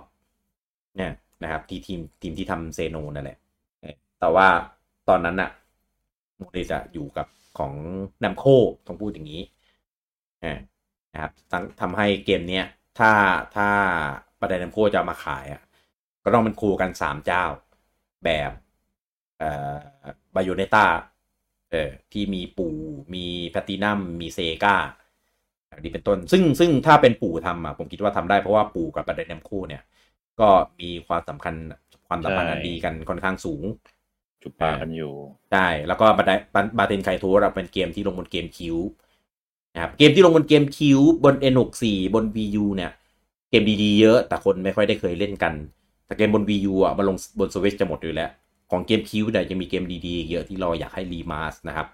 ซึ่งบาเทนไคโทสเป็นอีกเกมหนึ่งเป็น RPG แบบสไตล์แฟนตาซีโลกจะไม่เหมือนเซโนคือเซโนมันจะเป็นไซไฟแต่อันนี้มันจะเป็นแบบแฟนตาซีเลยแต่ว่าเป็นเกมที่ใช้การ์ดคอมมานด์เด็กบิลดิ้งในการแบบ อกคำสั่งในการต่อสู้ซึ่งออกมา2ภาคด้วยกันในตอนนั้นสนุกมากก็เป็นอีกเกมหนึ่งที่แฟนๆเซโนที่อยากแนะนำให้แฟนๆเซโนได้ไปลองเล่นกันถ้าวันหนึ่งมันมานะถ้ามาจดทะเบียนเครื่องหมายการค้าแบบนี้ก็มีความเป็นไปได้ว่าอาจจะมีการเตรียมรีมาสต์กันเร็วๆนี้เผลอๆอีเซโนที่ลือๆกันเนี้ยมันจริงๆมันเป็นบาตินไคโทสหรือเปล่าวะแต่คนลือเขาเป็นคนพากย์เสียงเมเลียนะอาจจะเป็นคนที่พากย์เสียงอยู่ในบาตินไคโทสด้วยเปล่าไม่รู้ แต่ว่าถ้าโปรเจกต์นี้เกิดนะครับก็เราก็จะคาดหวังไปถึงเซโนซาก้าว่ามันอาจจะมาได้อีกจริงๆผมอยากเล่นแค่ภาคแรกภาคเดียวอีก 2-3 ช่างมันเถอะปล่อยมันเพ้อไปมัดรวมมาเลยแต่ถ้ามัดรวมมาก็ไม่มีปัญหาภาคแรกคือดีมากภาคแรกคือแบบโอ้โหแม่งโคตรไซโนอ่ะภาค2มันแบบเลอะเทอะ3นี่ก็ใช่เพราะว่ามาแค่ภาคแรกก็จบค้างเติ่งดีใช่ต้องมัดใช่ถ้ามัดมาครบเป็นไทโลจีมัดรวมมาก็ดีมากรอดูนะครับผมแล้วก็อีกอันนึงเปิดตัวเกมที่ยิ่งใหญ่สุดบนเครื่อง Nintendo Switch เท่าที่เคยมีมานะครับกับ Calculator for Nintendo Switch นะครับเป็นแอปที่อัตประโยชน์นะครับเปลี่ยนเครื่องเกมเราให้ได้มากกว่าเครื่องเกมคำนวณเลขได้แม่นยำใส่สูตรได้ใส่สูตรตัวไม่มีเลยเว้ยสุดยอดมีสัญลักษณ์ที่จำเป็นต้องใช้งานครบถ้วนมีscientific calculator ด้วยนะกดไซคอสแทนอะไรเงี้ยได้กลุ่มแทนค่าสูตรคณิตศาสตร์อะไรเงี้ยครบเลยใช้งานง่ายคำนวณไวแสดงผลแม่นใครที่เป็นแม่ค้าออนไลน์ไปคำนวณกำไรก็ได้นักธุรกิจนักธุรกิจใครแบบจะไปคิดรายได้จากการเทรดบิตคอยพวกอะไรพวกเนี้ยได้เหมือนกันนักศึกษาเกี่ยวข้องอะไรเงี้ยไปทำโปรเจกต์วิศวกรใช้ได้หมดนะครับแถมเล่นแบบใช้ถือสวิตช์ไปเนี่ยใช่ถูกต้องใช้งานมือถือก็ได้เว้ยใช้งานแบบด็อกก็ได้หรือแบบแฮนด์เฮลก็ได้นะครับเตรียมขึ้นได้รางวัลแน่เป็นแอปof the year นะครับของปีนี้ จริงๆนะมันเปิดตัวมาตอนนั้นนะสักพักหนึ่งมันลด 90% หรือเท่าไหร่อ่ะเหลือโอ้ยแจกฟรียังคิดเลยคือตอนแรกมันขายตั้ง 9.99 เหรียญนะคือแบบบ้าปะเนี่ยกล้าขายราคานี้ได้ยังไงก็เลยพอลดราคารู้แหละมันมาสูตรนี้นี่แต่ก็เห็นคนกดเยอะนะใน YouTube ผมไปดูแบบโหกดมาลองเล่นกดมาลองเล่นกันแบบโอ้ยอะไรเนี่ยสนุกไหมจบยังมีฉากจบไหมนั่นดีผมเห็นล่าสุดมันมีนี่ด้วยเป็นแบบเวอร์ซัสเล่นแข่งกันอะมีตัวเลขมาให้แล้วก็ให้คำนวณคนละเกมเป็น Battle Calculator ใช่คนละอันอันนั้นเราเป็นเกมจริงแต่เนี้ยไม่ใช่จริงเหรอเป็นใช่ Battle Calculator อย่างน้อยมันก็ต้องแบบต้องคิดต้องแข่งต้องอะไรงี้ไงมันก็ยังเป็นเกมแต่เนี้ยไอ้อันเนี้ยไม่ใช่อันต่อไปนะครับก็จะเป็นครบรอบ35 ปีของ Dragon Quest นะครับปีนี้มันครบรอบอะไรเยอะเนาะแต่ผมว่าผมน่าจะลืมอะไรสักอย่างนึงแก่ว่ะไม่ลืมเนาะครบแล้วเนาะครบแล้วเนาะDragon Quest แล้วจะพูดอะไรต่อว่าลืมเลยเนี่ยคนถอนหายใจมาเร็วDragon Quest เร็วDragon Quest ก็มีเปิดตัวไม่อยากพูดแล้วรู้สึกมันเศร้ารู้สึกมันห่อเหี่ยวจิตใจเดี๋ยวต่อจากDragon Questมีโซนิกอีกแล้ว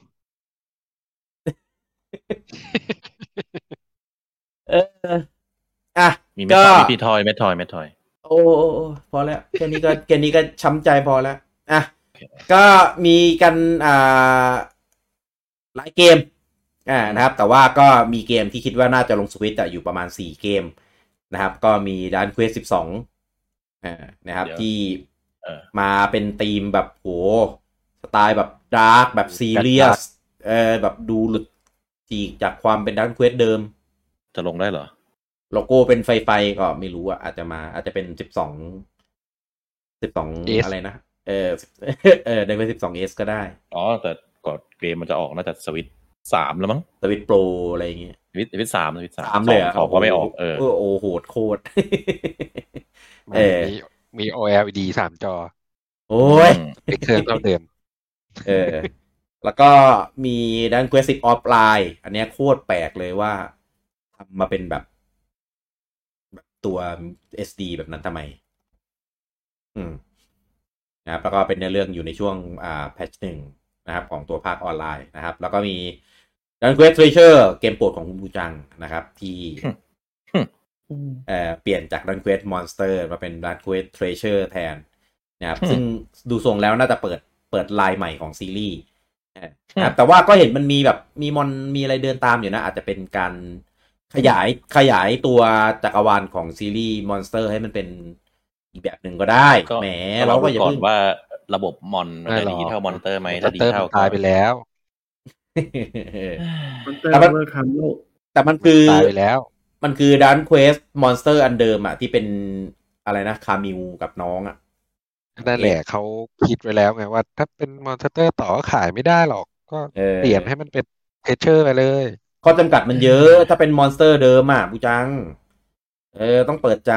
เราข้อจำกัดตรงไหนวะข้อจำกัดในการเล่นไงแนวเกมอะไรเงี้ยมันก็จะได้แบบถ้าเกิดมาเปลี่ยนเป็นแบบโปเกมอนก็ยังเหมือนเดิมทุกเกมมันขายได้เลยอ้าวดราม่านะโปเกมอนดราม่าถ้าDragon Questทำไม่รอนเตอร์ทำไม่ได้ไงพี่ก็เลยตายไงไฟติ้งจับมอนในสตอรี่ต่อได้ป่ะแล้วก็มีด้าน Quest 3แบบ HD 2D ก็ใช้ engine แบบของ Octopath Traveler เลยนะครับอันนี้ก็มีคนแอบเสียดายว่ามีโชว์ตัวละครฮีโร่แล้วตอนเลือกคำสั่งอะไรอย่างนี้แต่ปรากฏสู้ดันเป็นมุมแบบเหมือนเดิมแทนที่จะได้เห็นฮีโร่ออกแบบแอคชั่นออกอะไรอย่างนี้เกมมันยังไม่เสร็จอย่าพึ่งผมคิดว่ามันอาจจะมีก็ได้แบบตอนของเลือกได้เปล่าเลือกได้เปลี่ยนได้อะไรอย่างเงี้ยDragon Quest น่ะมันต้องเห็นมากหรอกแต่คนก็อยากเห็นเนี่ยผมเชื่ออย่างนั้นคือไม่มีก็ไม่เป็นไรหรอกแต่มีก็ดีไงใช่ผมว่ามันอาจจะมีก็ได้นะหมายถึงว่าตอนฟันอาจจะแบบวูบกล้องเข้าไปเห็นมอนใช่แต่ว่าถ้าไทเวทอาจจะมีถอยกล้องออกมาอะไรเงี้ยก็ไม่แน่แล้วก็ประกาศตัวAmiibo นะครับของ Zelda Skyward Sword นะครับเป็น Amiibo เพจจบแล้วเหรอจบแล้วหมดแล้ว4ภาคไงมันอยู่ดีก็จบอ่ะก็4ไงไอ้ดังเพจนี้กี่ปีนะ35เท่ากับอะไรอีกเกมนะไม่ทอยครับโอเคไอ้พวกนี้นี่ใครยี่วะโซนิกกี่ปี20โซนิก20เองเหรอ30เปล่า30โอ้ยเหมือนมาริโอใช่เหรอไม่โซนิกมาหลังมาริโอใช่เหรอก็มาริโอปีก่อนไงปีก่อน35พี่เอาเหรอตอนนั้นก็30แต่โซนิก30โซนิก30 20มันน้อยไปพี่มีเกมอะไรมีเพอร์โซน่า20ปีไม่มีแล้วมาหลายปีนะมีโกลเด้นซันนะ20ปีหมายถึงเกมเก่าเหรอมีนี่Resident Evil 25ปีใช่มีสตรีทไฟเตอร์30ปีที่เขาฉลองหมดเลยใช่ไหมมีแคทแบนดิกูด25ปีใช่โหนั้นยิ่งใหญ่ด้วยมีทอมเรดเดอร์25ปีโกลเด้นซัน20เรดเดอร์มีเฮโร่20ปีถูกหมดแล้วหมดแล้วฝากข่าวย้อนครับเมื่อวันอาทิตย์ที่1เป็นวันเกิดโกลเด้นซัน20ปีครับผมกูรู้แต่กูตั้งใจไม่ลงเพราะว่าก็รอดูปู่มันจะมีทีบิวปู่ไม่ลงกูก็ไม่ลงเหมือนกันกูก็เทลืมมันไปเหมือนกันโอ้ยโฟกัสเซลดา35ลืมเลยมีเซลดา35ด้วยเหรอ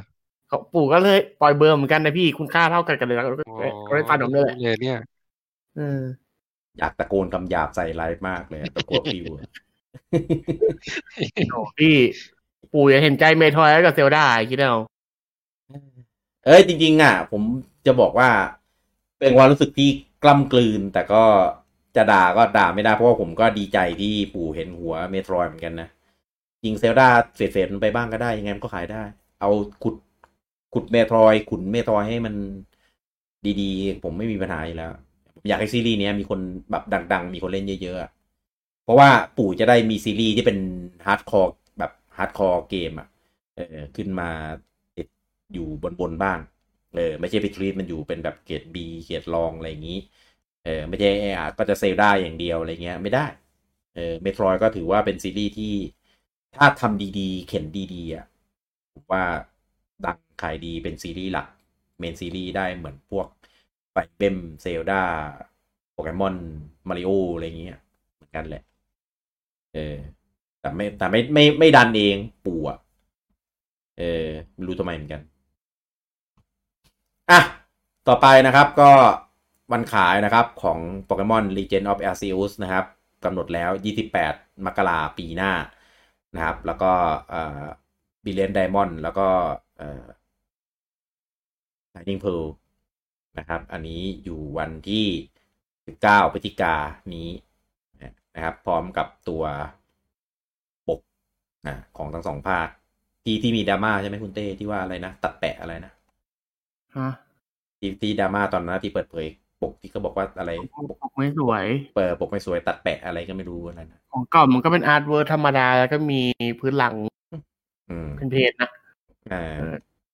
ภาคนี้เป็นโมเดลเป็นสวยเป็นโมเดล 3D เขาอยากได้เป็นอาร์ตเวิร์คธรรมดาจริงๆอ่ะตอนซอสเดชิวคนก็บ่นนะว่าทำไมถึงใช้ซอสเดชิวเพลนกว่านี้เยอะเลยทำไมถึงใช้อาร์ตเวิร์คที่เป็นแบบเป็นตัวการ์ตูนมาเป็นปกทำไมไม่ทำเป็นแบบอะไรก็ไม่รู้ตอนนั้นอะเอาจริงๆมันก็เป็นมาทุกภาคนะโปเกมอนนี่คือทำไหนโดนด่าอยู่ดีใช่ไหมมันก็เป็นนี้มาตลอดเป็นนี้มาตลอดไปถึงโดนด่าตลอดปกมันเป็นประมาณนี้ตลอดคือเป็นอาร์ตเวิร์กโปเกมอนเทพแล้วก็นี่ตลอดเป็นตัวเทพตัวเป็นเทพในตำนานตัวปกอ่ะมีของพวกไอ้ฟาเรลิฟกี้อะไรที่แบบมีเอฟเฟกต์ส่วนอาร์ตโกโซซิเวอร์มีพื้นหลังสวยหน่อยแบ็คไวท์มีเป็นลายแบ็คไวท์2แล้วมีเป็นเส้นก็ผสมหลักๆก็จะเป็นอาร์ตเวิร์กก็มีพื้นหลังนะฮะแต่ว่าพื้นหลังมันทำเป็นแบบไหนอะไรอย่างเงี้ย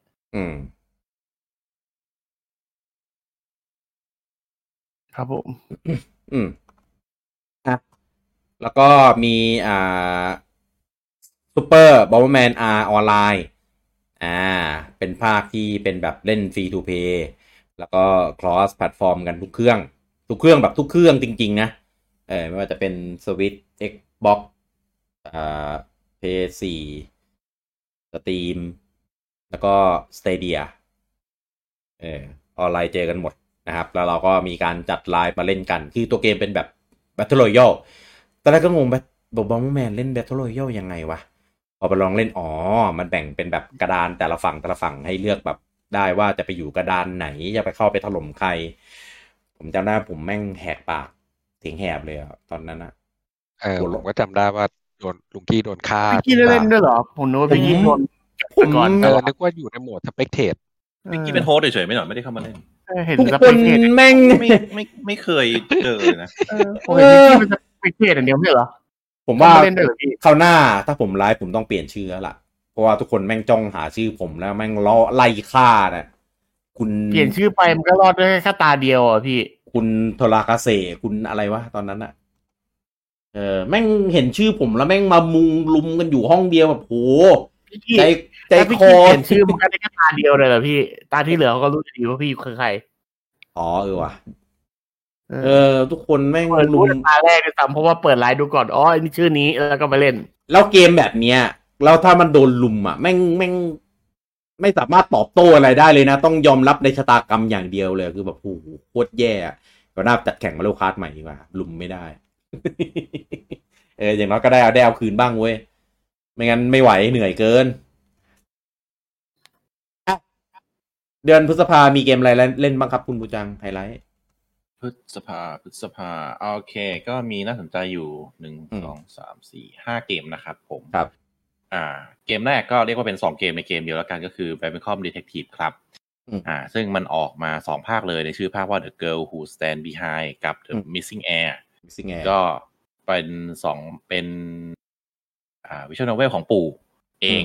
ก็แปลกดีหลายคนไม่รู้จักเลยนะว่าปู่มีทำสไตล์นี้ด้วยตั้งแต่แฟมิคอมนู่นแล้วก็เอามาทำใหม่อันนี้เป็นการรีเมคนะครับก็รีเมคด้วยก็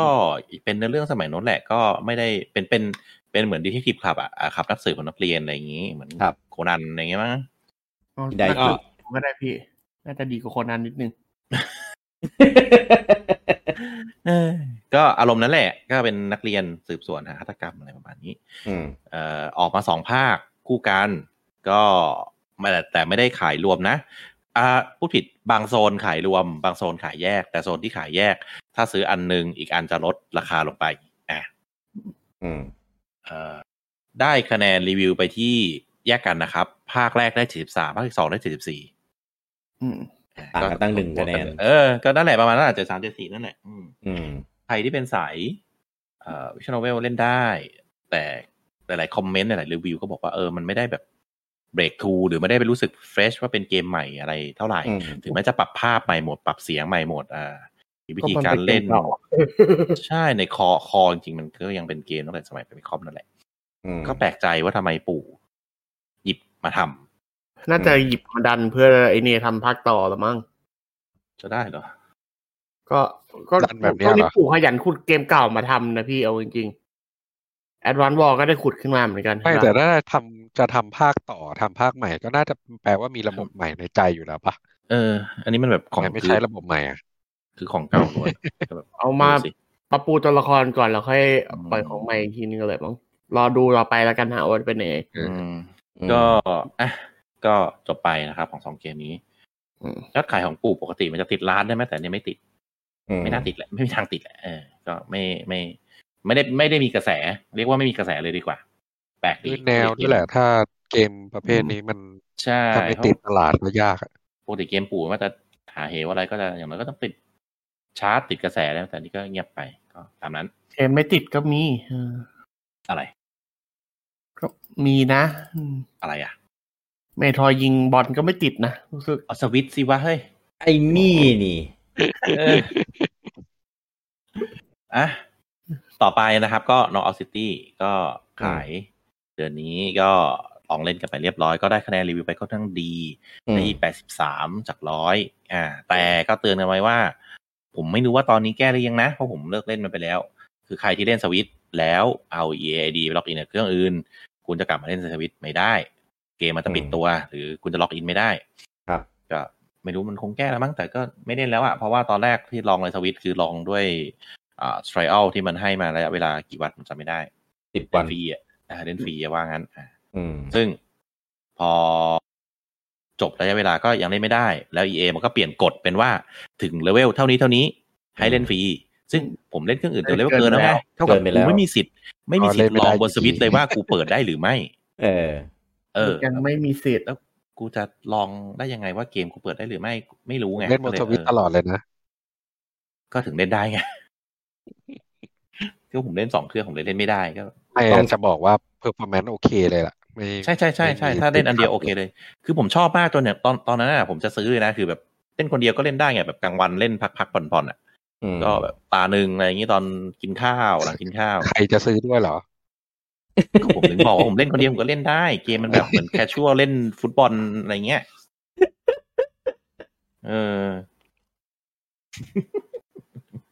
ประมาณนั้นแต่สุดท้ายก็แบบผมไม่มีให้ลองแล้วผมก็โดนติดบั๊กผมก็เลยไม่รู้ว่าซื้อไปแล้วกูจะเล่นได้หรือไม่ก็เลยช่างมันข้ามไปเลยเกมดีแต่ว่าคอมเมนต์ว่าแมปน้อยไปหน่อยน่าจะมีหลากหลายกว่านี้น่าจะอัปเดตเพิ่มแล้วนะเพิ่มไปแล้วเพิ่มของเพิ่มแมปอยู่นะเห็นครับต่อไปก็วันเดียวกันนะครับ21ก็คือมีโทเปียก็เป็นเกมรีมาสได้ไหมเรียกว่ารีมาสเนาะรีมาสเพิ่มรีมาสแบบนี้เพิ่มระบบเพิ่มระบบแต่ แต่งตัวแต่งหน้าแต่งคัสตอมไมซ์ตัวละครแบบโคตรพ่อโคตรแม่อิสระซึ่งอิสระจนผมไม่คิดว่าปู่นินจะยอมให้ทำแบบนี้คือคุณมันในลักษณะเหมือนเอมเบลมในพวกเกมอื่นๆคือทำอ็อบเจกต์ที่เป็นรูปทรงเดขานี้เอามาแปะทับได้หลายเลเยอร์สร้างเป็นภาพอะไรก็ได้ก็สร้างเป็นคิ้วสร้างเป็นหูสร้างเป็นอะไรเงี้ยในตัวละครเป็นหน้าของเราซึ่งก็ทำโอ้โหทำกันจนเรียกว่าแบบไม่เหลือเขาโครงเดิมมาว่านี่คือเกมอะไรก็แปะกันโอ้โหเก่งอ่ะก็เป็นระบบใหม่ที่เพิ่มเข้ามาในภาคนี้ก็ทำให้กระแสมันพุ่งขึ้นมาอยู่ดีก็พุ่งขึ้นมาเลยเพราะว่าเดโมก็ทำได้ใช่ไหมใช่มันดังเพราะเดโมเลยเนี่ยแหละคนก็เลยซื้อมาทั้งที่ตอนแรกโดนปามาไปนะว่าเกมเก่าเกมอะไรว่าแล้วก็คนก็ไปจำสลับกับไอ้เกมหนึ่งใช่ไหมไอ้เกมสตรีทพาร์ตอ่ะใช่เราหาบนเกมฟรีมาขายอะไรประมาณนั้นก็เลยตอนแรกไม่มีกระแสเลยพอเดโมมาปุ๊บแต่งหน้าได้คนญี่ปุ่นก็อย่างที่รู้กันก็ครีเอทกันเหลือเกินเอาไปแต่งเป็นหน้าตัวนู้นตัวนี้ก็แบบดังเลยดังขึ้นมากระแสมาเลยผมเนี่ยจะไม่ซื้อเพราะว่าตอน TDS ผมมีแล้วก็เลยเอาวะมันทำได้ขนาดนี้แล้วก็เป็นเกมที่ทำให้คุณวิดีโอเล่นแนวเทิร์นเบสได้นะปกติคุณวิดีโอไม่เล่นเทิร์นเบสจบปะจบโอ้เยี่ยมจบเหลือแค่ที่ต้องทำเดลี่ทุกวันนะแค่ไม่ได้ไปได้เล่นแล้วแค่นั้นเองโอ้ยตอนพอทวิตบิดเดิลอาการเป็นไงมั้งก็ตื่นเต้นน่ะโอ้ยตอนนั้นอลังมากอ่ะก็คะแนนรีวิวก็ได้ไปไม่ได้ดีเท่าไหร่ครับก็71จาก100ก็โอเคกลางๆไม่หนีจากของเดิมเท่าไหร่จริงๆผมว่าอันเดอร์เรทไปอันเดอร์เรทไปหน่อยครับแต่ก็เข้าใจได้ก็อีกเกมหนึ่งส่งท้ายเดือนก็คือชินแมกานิเทนเซ3นะของเก่านะในชื่อภาคว่า Nocturne HD Remaster ครับผมก็เป็นเดือนนี้มันมีแต่ของเก่าเอามารีเนาะเอาซิตี้ของใหม่อันเดียวก็เป็นภาค3ที่เอามาปรับภาพใหม่ขยาย resolution เป็นของปัจจุบันแต่เกมเพลย์เหมือนเดิมนะครับยังเป็นชินเมะสไตล์ grinding สไตล์โหดเหมือนเดิมนะก็ใครอยากเล่นก็ไปลองดูแต่ยังไงคือผมแนะนำหลายคนนะที่ถามว่าอยากเล่นชินเมะจะเล่นเกมนี้จะเล่นภาคนี้เลยหรือรอภาคใหม่ที่วงเล็บไม่รู้จะออกเมื่อไหร่ดีผมก็บอกว่าไหนๆก็รอถึงขนาดนี้แล้วรอภาคใหม่เถอะเพราะว่าภาคเก่ามันค่อนข้างจะไม่เวลคัมผู้เล่นหน้าใหม่เท่าไหร่แต่ตอนนี้ภาคใหม่ได้วันแล้วนะฮะออกจริงป่ะพี่ไม่เชื่ออะไรที่แบบได้วันของปีนี้เลยอ่ะเฮ้ยมันประกาศอะไรขนาดนี้แล้วพี่ก็แต่ละเกมก็ประกาศหมดแล้วก็เลื่อนหมดทำไมบูจังหมิ่นชินเมะฮะพอบูจังโดนเทเร็วถ้ามันเลื่อนอีกนี่คือมันไป30 ปีในป้ายสัก25นะพี่ไม่เลื่อนแล้วออกแน่นอนไม่น่าเลื่อนแล้วล่ะเลื่อนไปขาย35 ปีได้พร้อมๆกับอีกเกมหนึ่งโอ้ย30 ปีโอเคก็การจะบวกอายุให้เขาอีกชินเมะ3นะครับ Nocturne HD Master ได้คะแนนรีวิวที่76นะครับก็จบสำหรับเดือนนี้ครับเชิญต่อต่อไปเป็นเดือนสุดท้ายนะครับของครึ่งแรกของปีนะครับในเดือนมิถุนาซึ่งเดือนนี้ก็เป็นเดือนที่อบอวลไปด้วยอีเวนต์นะครับแล้วก็เทศกาลแล้วก็ไดเรกต่างๆเต็มไปหมดเลยนะครับดังนั้นข่าวต่างๆก็จะเป็นข่าวของพวกเกมพวกเทรลเลอร์อะไรเงี้ยที่เปิดตัวในงานนะครับซึ่งงานแรกซึ่งจริงๆของปู่เขาประกาศว่าจะเข้าร่วมE3 กันมาพักนึงแล้วแต่แม่งไม่ประกาศวันสักทีอะไรก็ไม่รู้จนเจ้าอื่นก็ประกาศวันประกาศอะไรหมดแล้วปู่ไม่ยอมประกาศจนสุดท้ายก็ประกาศนะครับว่าจะเป็นวันที่15ตอน 5 ทุ่มตามเวลาไทยซึ่งก็เป็นวันสุดท้ายของงาน E3 เลยปิดท้ายงานเลยว่าง่ายๆนะครับแต่ว่าก่อนนั้นมันจะมีงานของSummer Game Fest World Premiere นะครับเป็นงานที่ทำให้คำว่า World Premiere ของพวกเรานี้เปลี่ยนไปไม่เหมือนเดิมอีกต่อไปนะฮะทำไมด้อยค่า World Premiere ไปลดค่ามูลค่าของคำว่า World Premiere ซะจนแบบโอ้ยเจ็บคือ World Premiere ตามความเข้าใจของเราก็คือเป็น เกมที่จะมาเปิดตัวเป็นครั้งแรกในงานเป็นเกมที่แบบว้าวที่ไม่เคยเห็นมาก่อนใช่ไหมคืออันเนี้ยไม่ว่าแต่เป็นเกมอะไรก็ใส่คำว่า World Premiere แบบใส่แรกอะจนเกมไหนที่เคยเปิดตัวไปแล้วในงานนู้นงานนี้นะก็มาใส่ World Premiere ในงานตัวเองตลอดก็ไม่เข้าใจเหมือนกันซึ่งก็เปิดตัวไปได้กระท่อนกระแท่นเอาอย่างนี้คือด้วยความที่ยิงตัวงานอะมันนานไงตั้ง2 ชั่วโมงคอนเทนต์ที่มีอ่ะจริงๆคอนเทนต์ดีๆเกมดีๆมีเยอะแต่ว่าเอามาจัดเรียงอะไรเงี้ยได้แบบน่าเบื่อว่าง่ายๆยิงโดยเฉพาะตอนโคจิมะเนี่ยถามสารทุกข์สุขดิบกับโคจิมะนี่คือแบบโอ้ยต้องมาถามออกไลน์ทำไมโควิดเป็นยังไงบ้างแล้วช่วงนี้ทำงานยังไงอะไรเงี้ยถามทำไมใครอยากรู้เหรอตอนแรกผมก็นึกว่าพวกเราไบแอดคิดกันแค่คนเดียวหรือเฉพาะพวกเราบอกว่าไปดูคอมเมนต์ในที่อื่นเขาถล่มกันยับเหมือนกันนะแบบโอ้ยมาสัมภาษณ์โกจิป้าในนี้แบบเรื่องนี้เพื่อแล้วก็เปิดตัวไอ้นี่ใช่ไหม Death Stranding Director Cut ที่ก็อีกอย่างว่าคือแบบอันเนี้ย Director Cut และของเดิมอะใครคัด ใครเป็นคนคัดในว่าตัวเองเป็นผู้กำกับแต่แรกอ่ะคือมันไม่เหมือนหนังไงหนังคือมันก็มีคนคัดของและผู้กำกับก็นั่นไงแต่เนี้ยเกมอ่ะมึงก็ต้องบอกเองป่ะว่าต้องอะไรตรงไหนใช่ก็จะมาบอกนะว่าเขาไม่ชอบชื่อนี้เหมือนแบบโซนี่เป็นคนให้ใช้ชื่อเนี้ยแล้วมันไม่แย้งไปผมคิดว่าน่าจะเป็นความตั้งใจของโซนี่นะว่าหลังๆเกมที่แบบเป็นเกมใน last gen เอามาลงใน PS5 เนี่ยใช้คำชื่อว่า Director Cut เหมือนไอเนี่ย Ghost of Tsushima ก็จะมีเหมือนปู่ที่เป็น Definitive Edition ใช่ไหมเป็นDefinitive มีอะไรนะ Deluxe ของปู่ก็ช่างเขานะครับก็ไม่ค่อยได้มีเกมของฝั่ง Nintendo สักเท่าไหร่จากทางของงาน Summer Fest นะแต่ว่าทางเพจเราก็ทำไลฟ์ไปด้วยนะครับมีก็ Monhan Story ที่มีเทเลอร์ใหม่มี Among Us อะไรอย่างเงี้ยมี Evil Dead ซึ่งก็แล้วไงมีนี่ด้วยมี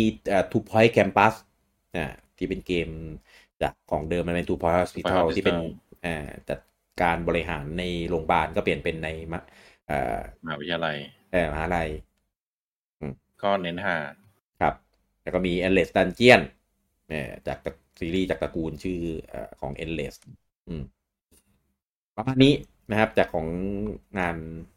Summer Game Fest ไม่ค่อยมีอะไรนะครับแต่ว่าวันต่อมาเนี่ยมีปู่ไม่รู้หลุดหรืออะไรนะครับปล่อยหน้าเว็บของ Mario Rabbids Spark of Hope จริงๆมันมีลือมันสักพักหนึ่งแล้วว่าเดี๋ยวจะมีภาคต่อของ Mario Rabbidsนะครับแล้วเนี่ยปู่ปล่อยตัวหน้าเว็บมาก่อนนะครับตั้งแต่ตอนเย็นนะแล้วก็ลบทิ้งตอนหลังก็เป็นแบรนด์คอนเฟิร์มว่าไอ้นี้แน่นอนหลุดแน่นอนแต่ว่าพอตอนกลางคืนเนี่ยก็มีงานของ Ubisoft ก็เปิดตัวเต็มของให้เห็นเทรลเลอร์เห็นเกมเพลย์เห็นตัวโลกของในเกมอะไรอย่างนี้นะครับแล้วก็วันขายเนี่ยก็จะไปอยู่ในปี2022อันนี้งงมากว่าทำไมต้องขายถึงปีหน้าเลยทีเดียวทำไมต้องทำนานขนาดนั้นเพราะว่าอย่างของเดิมเนี่ยก็ประกาศเปิดตัวประมาณช่วง E3 เหมือนกันแล้วก็ขายเดือนสิงหาในปีนั้นตอนนี้นู่นเลื่อนไปซะนู่นเลยปีหน้าไม่ใช่เลื่อนประกาศไปซะปีหน้าเลยก็เรียกว่าสเกลเกมคงน่าจะใหญ่มากจริงๆแหละแต่ว่าเกมนี้เหมือนต้องคำสาปไหมตอนภาคแรกก็มีหลุดออกมาก่อนเหมือนกันเป็น PowerPoint เป็น PowerPoint มีดีเทลมีคอนเซปต์อาร์ตออกมาว่าเกมจะเป็นอย่างนั้นอย่างนี้นะแล้วพอเปิดตัวในงาน Ubisoft เราก็ไม่ให้เท่าที่ควรรอบนี้ก็มีอันนี้หลุดมาเต็มๆเลยเป็นหน้าเว็บของ Nintendo เองเลยหนักเลยตลอดนะไอ้เกมเนี่ยถึงบอกไงมันต้องคำสาปหรือไงที่แล้วมาเป็นนี่เลยพรีเซนต์เป็นการตลาดป่ะน่าจะ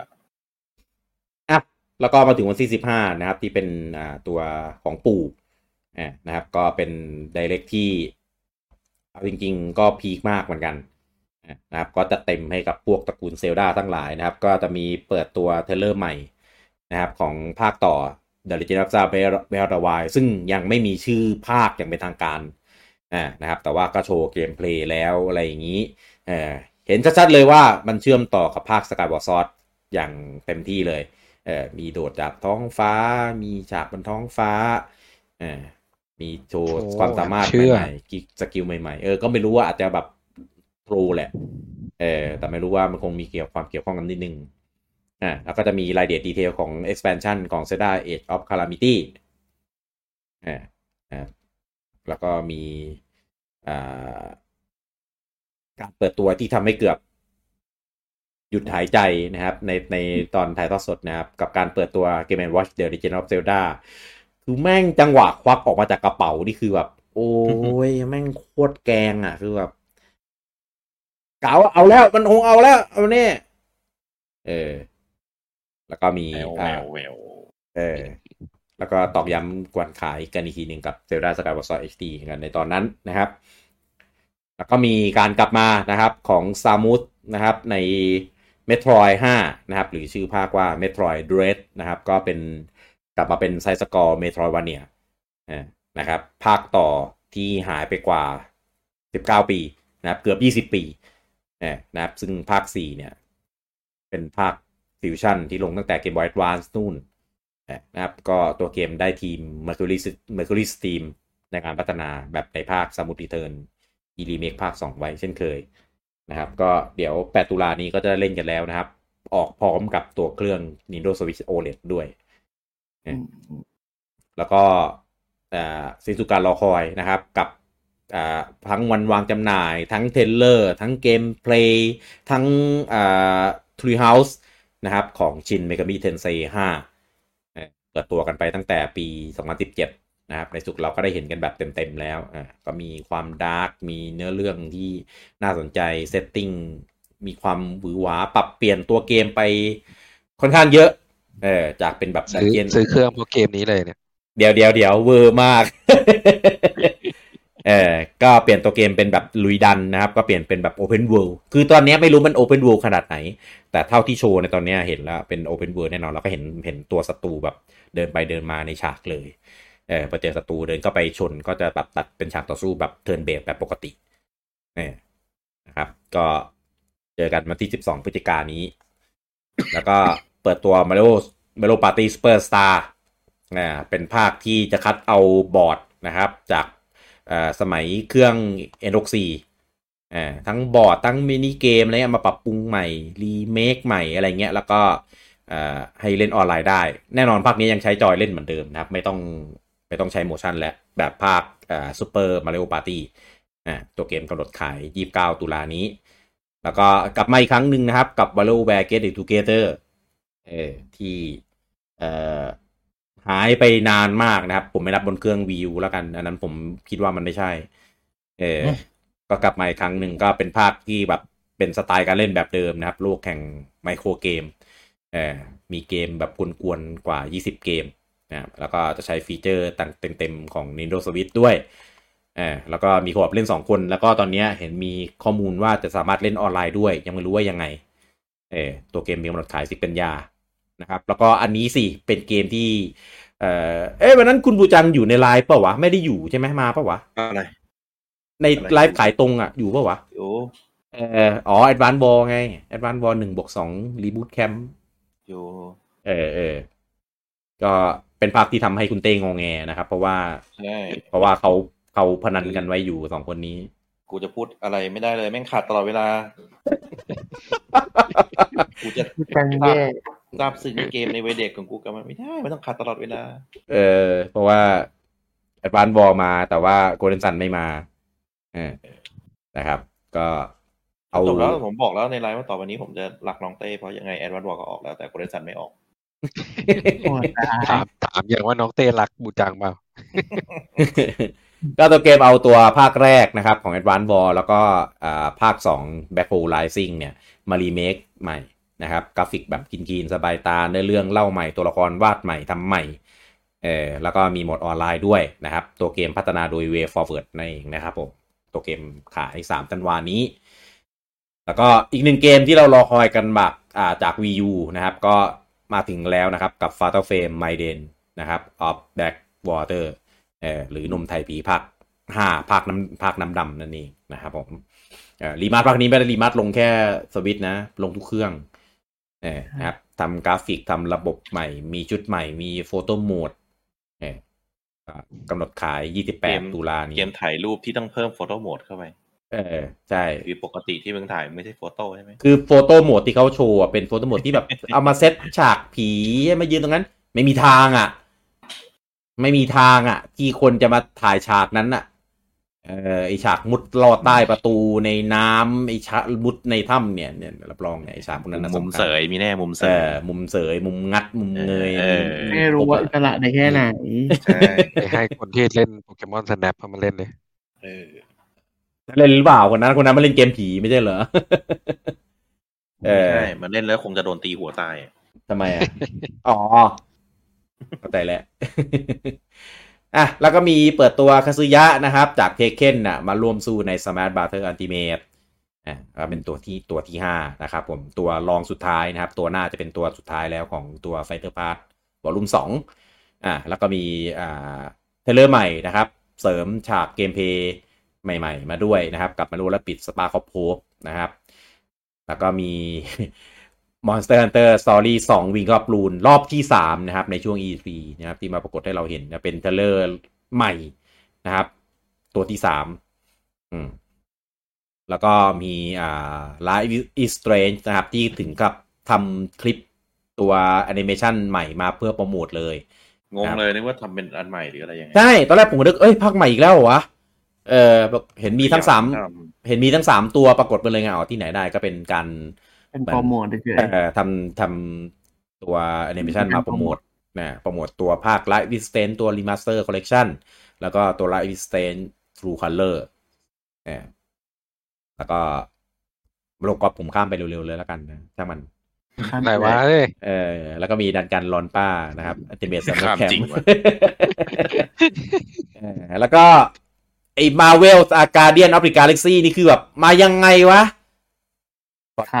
พอจบปุ๊บเป็นคลาวงัดขี่เมฆมาตอนแรกก็นึกว่าหูยแม่งมาได้ไงวะลงได้ไงแล้วภาพแบบภาพเหมือนที่เราดูไปในงานสควอนิกเลยนะจบงานมาดูทีหลังเป็นคลาวขอบคุณมากแล้วก็มาจนได้นะครับกับ Dragon Ball Z Kakarot นะครับมาพ่วงกับพวกตัว New Power Awaken Set DLC ไม่รวมตัวทรังนะตัวทรังยังต้องซื้อเพิ่มอยู่ดีแต่ว่าพวก DLC อื่นๆที่มีพวกเบลูสอะไรพวกนี้มีมาครบเลยฉากชาเลนจ์อะไรอย่างนี้ก็แล้วก็เราก็ไปหาข้อมูลกันว่าเฮ้ยตัวเกมมันจะมีภาษาไทยไหมไปถามจากเพจของบันไดนัมโคเอเชียใช่ไหมอะไรเงี้ยแล้วก็เช็คจากใน eShop ด้วยสุดท้ายก็คอนเฟิร์มแล้วว่ามีภาษาไทยแน่นอนก็รอเล่นได้24กันยายนนี้แล้วก็มีStand Brigade นะครับเกมที่น่าเล่นกว่า Babylon Fall นะครับของ Platinumแล้วก็มี Worms Rumble มี Tony Hawk Pro Skater 1+2 มี DLC ของ Doom Eternal The Ancient God Expansion Pass มี Just Dance 22คุณบูจังนะครับอวยดิเฮ้ยอวยดิอะไรให้อวยอะไรวะ Just Dance ทำไมต้องอวยปกติเห็นอวย Just Dance ตลอดตรงไหนวะบอกจะซื้อให้ลูกเล่นไม่ใช่วันนั้นก็ลูกเล่นแล้วทำไมผมต้องอวยวะ เข้าใจแล้วก็อื่นๆไม่รู้อีกเยอะแยะเต็มไปหมดเลยนะครับมอยโล3 Super Monkey Ball Banana Mania Astia Ascending เทียบแล้วก็ประกาศว่าเดี๋ยวจะมีPokemon Unite นะครับไม่ใช่วางเปิดให้เล่นกันในช่วงเดือนกรกฎาคมช่วง ET ก็ประมาณนี้หมดแล้วเป็นยอดขายนะครับของที่ผ่านมานะครับที่เราเพิ่งรายงานไปนะครับผมอะไรเกมมิถุนาเกมมิถุนาก่อนครับก็เกมมิถุนาก็มี ดังๆอยู่หลายเกมนะครับก็อ่านไปเร็วๆแล้วกัน Ninja Gaiden Master Collection อันนี้รีวิวที่72นะครับก็น้อยมากขายวันที่10วันที่11มีเกม Builder Garage ออกก็ขายรีวิวที่77นะครับ Ender Lady Quietus of the Night อันนี้86อันนี้หรูหราดูดีแล้วก็ Legend of Mana Remaster ก็ตามสไตล์ Square Enix แหละมันคงเอามาทุกเกมที่มันมีในอดีตการนั่นแหละMario Golf Super Rush อันนี้ได้ไปแค่70นะครับแล้วก็ Disgaea 6 Defiance of Destiny ได้ไปที่75ก็ผิดหวังพอสมควรกับภาคนี้คิดว่าซีรีส์นี้ก็คงถ้าไม่รู้สิช่างแม่งเซ็งอะไรล่ะCaligula Effect 2นะครับอันนี้ของเวอร์ชันญี่ปุ่นก็ได้คะแนนไปที่8888กับไฟไม่ซื้อก็คือ8จาก10นั่นเองSamurai Warrior 5นะครับก็ได้ไปที่79ก็ทำดีกว่าเดโมแต่ย้ำว่าอย่าไปเล่นแบบสเปซสกรีนเกมล่วงก็ของมิถุนาครับผมก็จบแต่เพียงเท่านี้ของเกมครึ่งปีแรกเกมเด่นๆทั้งหลายครับยอดขายนีโรสวิตนะครับรวมครึ่งปีแรกแล้วก็รวมทั้งหมดนะครับเท่ากับว่าตอนนี้เนี่ยขายไปได้อยู่ที่ 89.04 ล้านแล้ว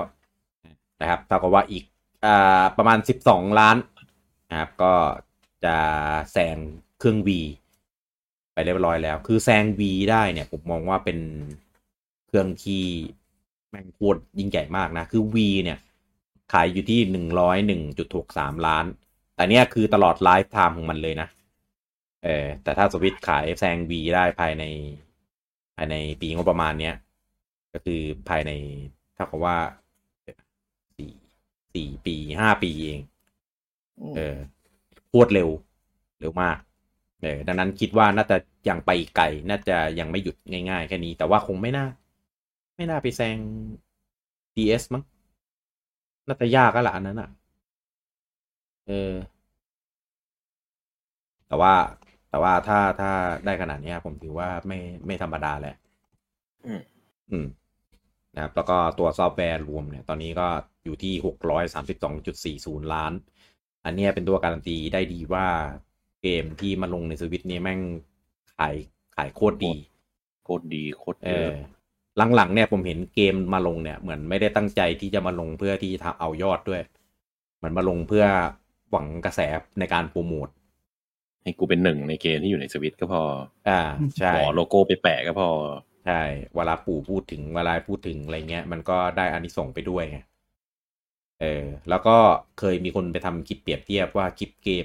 มเดียวกันที่เวลาไปโปรโมทมันจะมีโปรโมทของช่องของปู่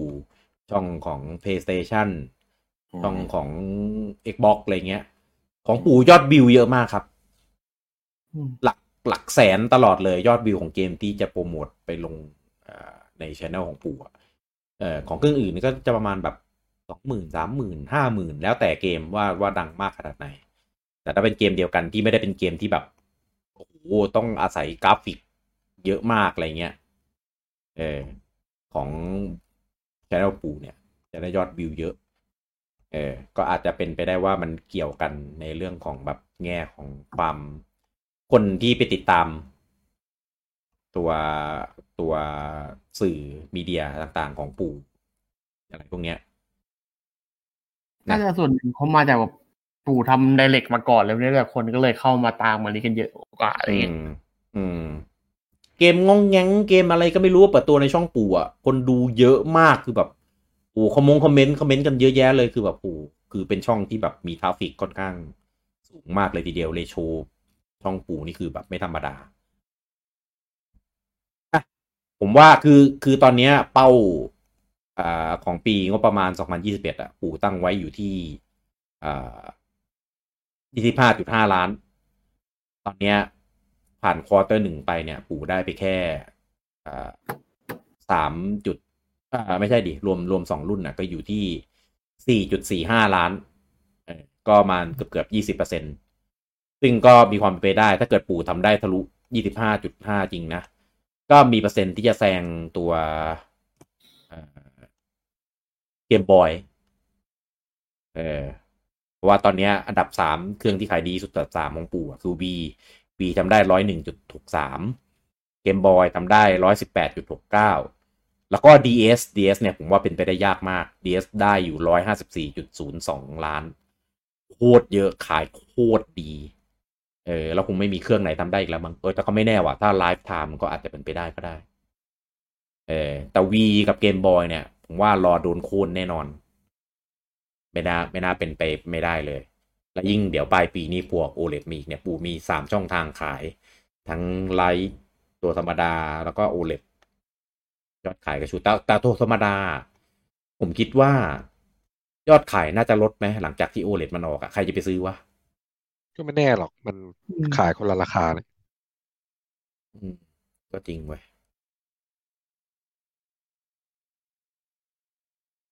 ตอนนี้ก็ผู้บริโภคเลือกอย่างเดียวแหละเพราะว่ามีเรทราคา3เรทมีไลท์มีธรรมดามี OLED ใช่ไหมก็ผู้บริโภคถนัดด้านไหนเงินทุนแค่ไหนก็ตามนั้นแหละผมกลับมองว่าตัวธรรมดาจะขายดีขึ้นด้วยซ้ำกลายเป็นตัวกลางแล้วแบบราคาโอเคแล้วก็ประสิทธิภาพก็เท่า OLED ต่างแค่จอจริงๆตอนแรกผมนึกว่า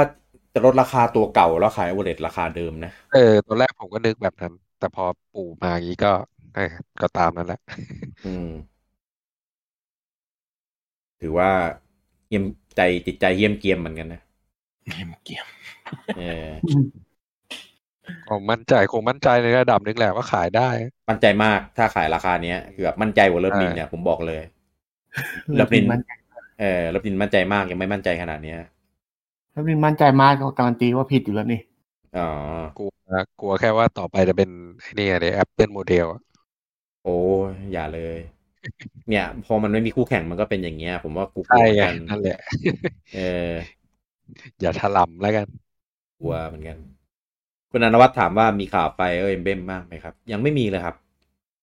มันมีข่าวลือเรื่องรีเมคของไอ้ Paper Mario เข้ามาอีกทำให้แบบคุณตอนต้นถามว่าเมื่อไหร่จะเล่นอีกครับ Bomberman เล่นแล้วงอนโดนลุมไม่แอดจีไม่งอเงี้ยเล่นเกมอื่นแล้วที่ไม่โดนลุมเล่นมาโลคาร์ดยังโดนลุมแต่มาโลคาร์ดมันยังแบบมีโอกาสที่เราจะแบบฉีกจากคนอื่นมาได้ไงเขาต้องแกล้งกันเองด้วย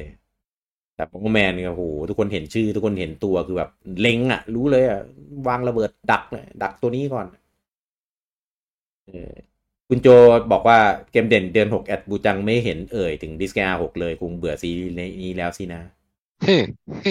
ย้ายแล้วไงพูดไปแล้วไงคุณโจ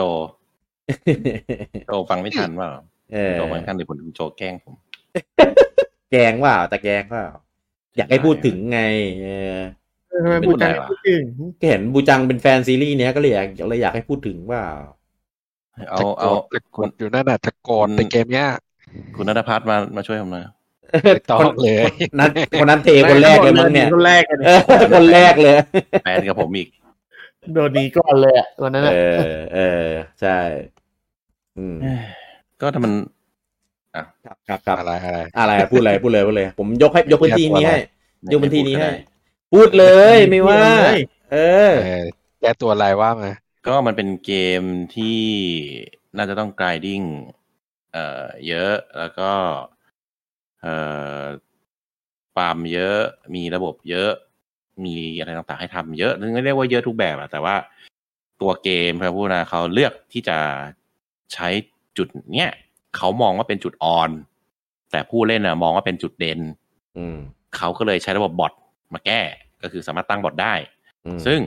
พอตั้งบอทได้ปุ๊บก็ฟาร์มเลเวลกันกระจุยกระจายเลยเพราะนั้นก่อนเล่นจริงเลเวลเราก็ OP แล้วก็โอเวอร์เลเวลมันก็เลยไม่ได้เล่นเท่าไหร่เหมือนกลายเป็นเกมตั้งบอทฟาร์มบอทเปิดเครื่องทิ้งไว้เลเวลเยอะแล้วก็กดออโต้ผ่านไปอันนี้คือส่วนหนึ่งแต่ส่วนอื่นที่ไม่ต้องทำอะไรเลยอะไรนะ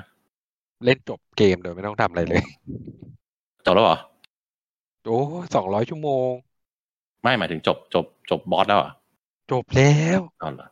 จบตั้งนานแล้ว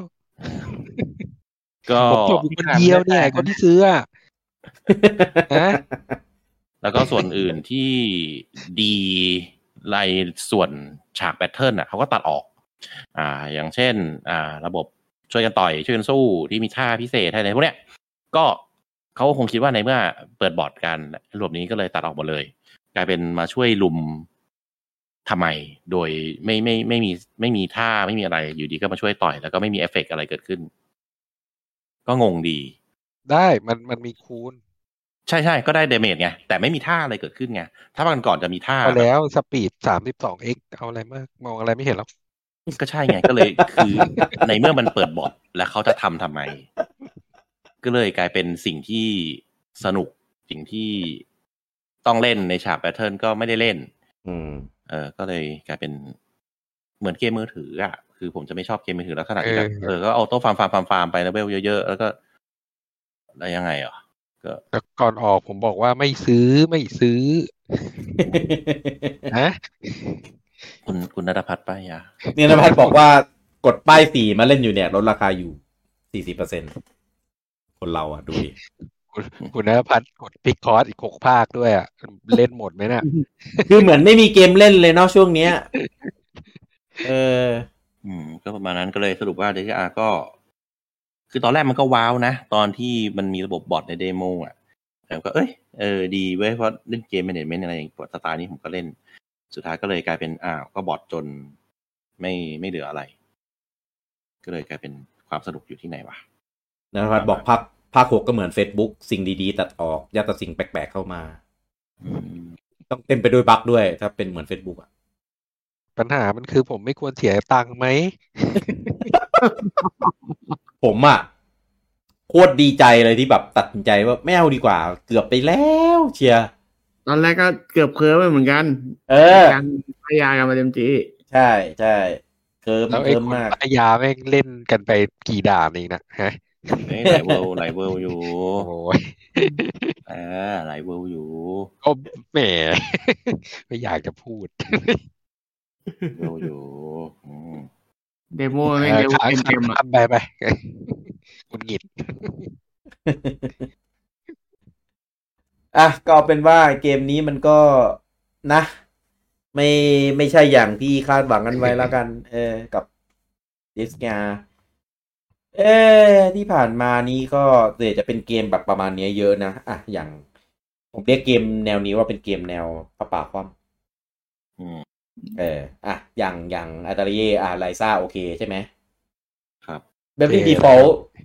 ลต์นี่ถือว่าป่าคว่ำไหมก็ไม่คว่ำนะแต่ก็เบรกไม่คว่ำแต่ก็ความครึ่งป่าครึ่งถาดความจริงจะถึงวัดแล้วใช่ไหมไปไม่ถึงก่อนไปถึงแค่ครึ่งเดียวมอนฮันเนี่ยคว่ำไหมเป็นเกมดีอ่ะถ้าไม่ใช้ชื่อเบปลี่อ่ะมอนฮันนี่คว่ำไหมมอนฮันไลฟ์อันนี้เรียกทำตัวเองก็ครึ่งถาดเหมือนกันอารมณ์เหมือนขึ้นทางด่วนแล้วตกทางด่วนอันนี้ผ้าป่าถึงวัดแต่ว่าของในรถผ้าป่าเป็นของลดราคาหมดเลยโคตรเลวของเซลล์ของไม่มีคุณภาพเนี่ยมันได้ของหมดอายุอ่ะพี่พอขึ้นไปถึงแล้วมันยังใช้ได้มันไม่หมดอายุมันไม่หมดอายุมันปวดอีกอ่ะเอ็นเกมมันหมดอายุใช้ได้ไม่นานไงเกมหมดอายุต้องบอกเลยเอ็นเกมหมดอายุด้วยเพราะว่าเอ็นเกมตกรถไปแล้วไม่ได้หมดอายุล่วงสตอรี่ซีซั่นนี้ก็ป่าคว่ำนะคว่ำพอฮาร์เวสต์มูนไอ้ฮาร์เวสต์มูนมันคว่ำอะไรเฮ้ยอันนั้นมันคว่ำถาดตั้งแต่การเริ่มอยู่แล้วไหมฮาร์เวสต์มูนคะแนนเท่าไอเป็กเลยนะเว้ยทุเรศ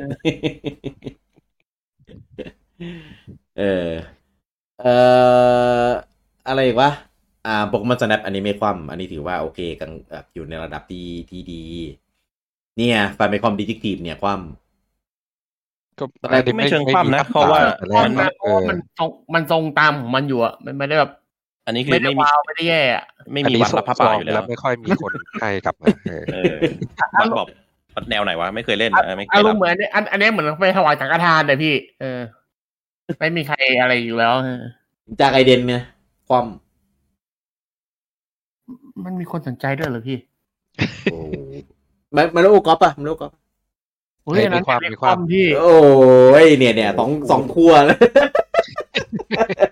แยกกันพูดอันนั้นอย่าเรียกความเรียกอะไรตายแต่ออกตัดรถแล้วไอ้ความเฮ้ยด่านใหม่ดี โหลดลบไปแล้วด้วยผมอัปเดตผมยังไม่ได้เข้าไปเล่นเลยเนี่ยเฮเตอร์กุณาพัฒน์บอกกำลังเล่นอยู่เลยพี่คอร์สเกมก็ไปเล่นตอนขี้เฮ้ยไม่ได้มาเล่นตอนนี้มี6 ภาคเล่นไปขี้จนลิศสีดวงยังไม่ให้หมดเลยนะ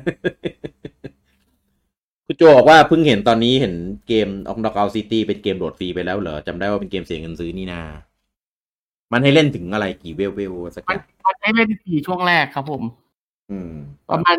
กี่เวลแรกๆเนี่ยแหละเล่นฟรีแล้วก็ไอ้นี่แล้วก็ค่อยซื้อแต่ตอนแรกเขาคือให้เล่นฟรีไทเอากี่วันเนี่ยแหละแล้วค่อยไอ้นี่10 วัน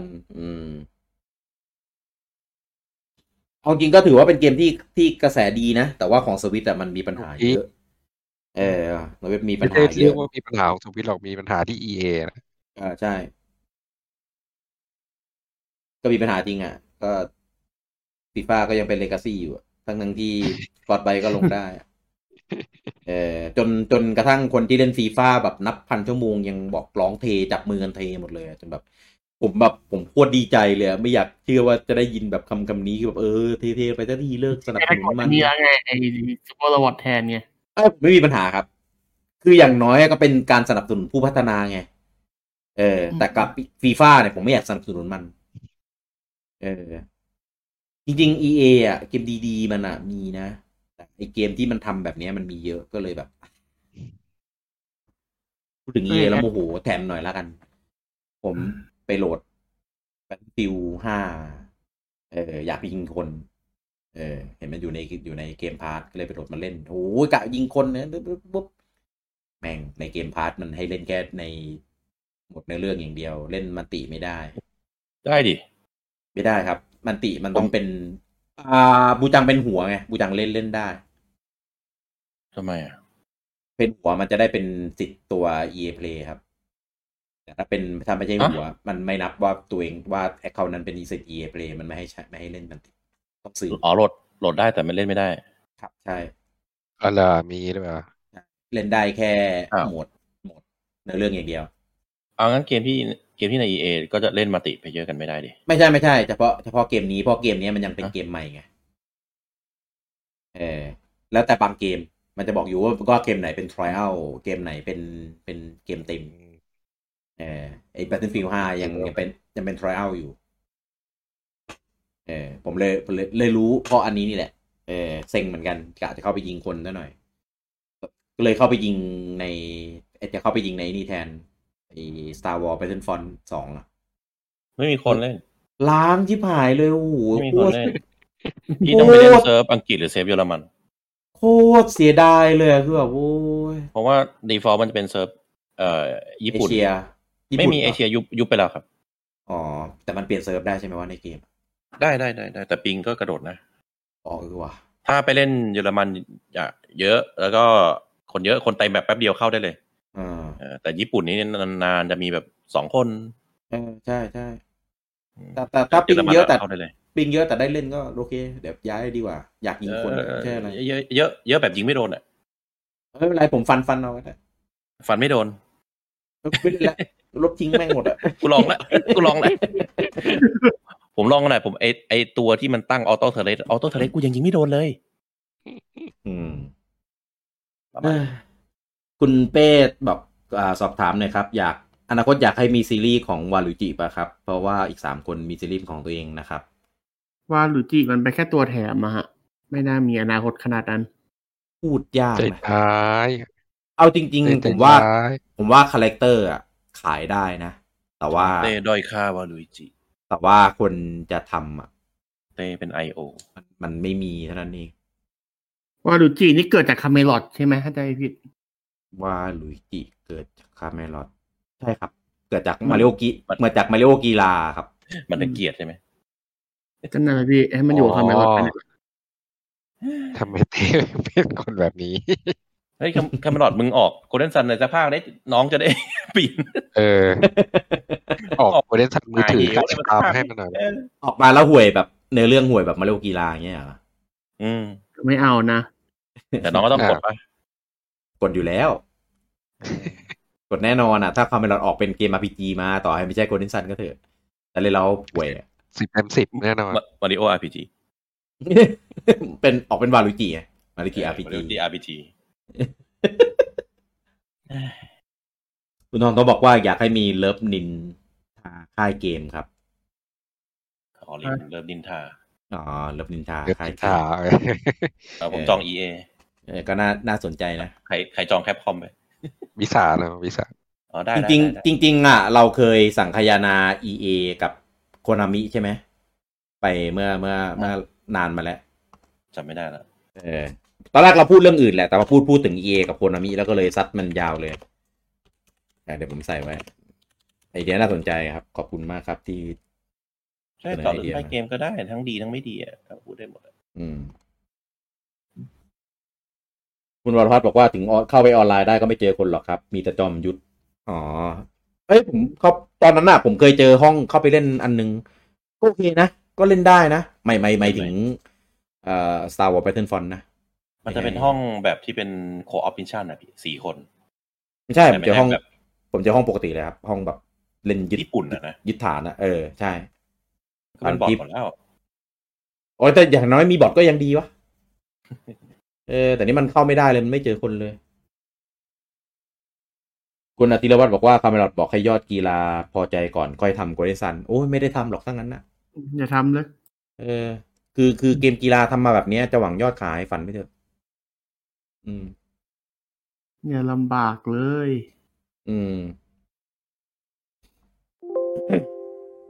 จบกันไปแล้วนะครับกับครึ่งปีแรกของ Nintendo นะครับก็มีบางเดือนที่เหงาบางเดือนที่เคว้งบ้างนะครับซึ่งอย่างของครึ่งปีหลังเนี่ยก็จะเห็นได้ว่าเดือนกรกฎาคมเดือนที่แล้วเนี่ยโอ้ยคึกคักมากอย่างดีอะไรไม่รู้เต็มไปหมดพอมาเดือนสิงหากิ่วแก้วอีกแล้วแต่ก็ได้แค่แป๊บเดียวเนี่ยเดี๋ยวปู่เตรียมซัดไดเรกอินดี้มาอีกแล้วไม่มีเกมใหญ่เอาเกมอินดี้ไปเล่นก็เนี่ยมันก็ดีก็มีอะไรให้รู้สึกว่ากลับมาคึกคืนชุ่มชื้นหัวใจกันบ้างอย่างนี้ก็พอจะเข้าใจนะที่มันไม่ได้เยอะเพราะว่ามันก็อยู่ในช่วงกลางเจนแล้วใช่ไหมก็แบบปลายเจนแล้วจะปลายเร็วกันเนี่ยก็มันเข้าสู่ปีที่5แล้วบูจังเจนหนึ่งมันมี6 ปีถ้าตามปกติเพราะว่าไอ้ประธานเขาบอกว่าเจนของสวิตมันจะยาวกว่าปกติไม่รู้พูดจริงหรือพูด PR หรืออะไรแหละPR เลยพี่แต่เขาบอกนะว่าเข้าสู่ช่วงท้ายแล้วนะก็มีให้สัมภาษณ์อยู่เอาจริงๆในตัวด้วยประมาณเครื่องมันก็ตามเทคโนโลยีปัจจุบันไม่ได้แล้วไงโอเคมันก็ปลายจีนโดยปริยายเกมที่มาลงมันก็ต้องหลายๆเกมมันจะเห็นว่ามันฝืนมันยิ่งฝืนขึ้นเรื่อยๆฝืนมากแล้วก็แบบก็บางทีก็แบบถ้ามันดีกว่านี้ได้ก็ดีแต่เราจะคิดอย่างนี้อยู่ในหัวตลอดแหละก็เข้าใจแหละเพราะมันเป็นเทคโนโลยีเก่าที่มันตกไปหลายปีแล้วเดี๋ยวนี้ PC แป๊บเดียวไม่กี่เดือนก็เปลี่ยน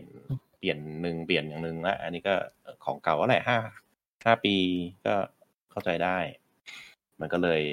เกมที่ออกมันก็จะไม่ได้หวือหวา Triple A เกมอะไรนะ Third Party ออกมาเต็มไปหมดอย่างปีก่อนๆก็ยังไม่ถือว่าน้อยไม่เหมือนเครื่องก่อนๆที่ปลายเจนมันจะเงียบแบบเงียบอันนี้ก็ยังมีให้เล่นตลอดนะถึงจะไม่ได้ฟอร์มอะไรมากมาย OLED ถ้าเปลี่ยนเป็นเครื่องโปรชีวิตดีไปแล้วป่านนี้ก็ถูกไม่รู้คิดอะไรนะปู่เอาจริงๆผมว่ารีดเลือดก็ถ้าเกิดเป็นโปรมามันก็เหมือนเดิมมันคือมี Exclusive Pro แหละก็ไม่ต้อง Exclusive ดิเอาแค่ให้รันได้ลื่นขึ้นรันได้ดีขึ้นให้มันแบบมันต้องมีเกมทำเป็น Exclusive Pro อยู่แล้วพี่พวกเกมที่ออกเป็นคลาวด์บางส่วนนั้นเป็น Exclusive Pro อยู่แล้วแหละแต่ก็ไม่ต้องเป็นช่วงแรกไงเต้ก็ถ้างั้นทำเป็น Next Gen ไปเลยก็ได้เพราะ OLED มันขึ้นราคาถ้ามีโปรมาแล้วขึ้นราคาแล้วก็ปล่อยให้ตัวเก่ายังขายได้อยู่มันก็โอนะคือถ้า OLED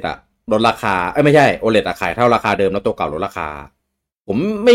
มีปัญหาอะไรนะผมเข้าใจเลยนะกับการกระทำแบบ perfect ใช่แต่เนี้ยคือตัวใหม่ขายแพงขึ้นคือแบบคิดอะไรวะ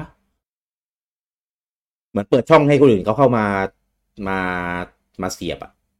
นี่ไงเปิดไอ้ Steam Deck เข้ามา โอ้ยมันคนละกลุ่มมันคนละกลุ่มกันอยากจะทำก็ทำเลยผมคิดว่าที่เขาขึ้นราคา OLED เพราะว่าโปรมันจะแพงกว่านี้มันเลยต้องสเต็ปราคามาอีกสเต็ปถึงขั้นไว้ก่อนไม่งั้นกระโดดไปเลยถ้าโปรขายมาราคาถ้า OLED แล้ว OLED ลดลงไงพี่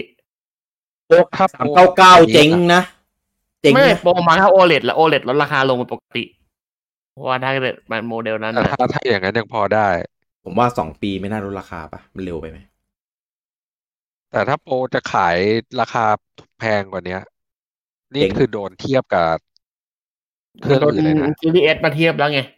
โดนเทียบกับค่ายอื่นเลยนะคือ299เนี่ยก็เท่า Series S อยู่แล้วนะถ้าขาย399นี่เข้าเท่า P5 รุ่นดิจิตอลเลยนะโดนด่าแน่โดนแน่นอนเละไม่รอดหรอก339เพื่อเกินเพื่อไม่รอดหรอก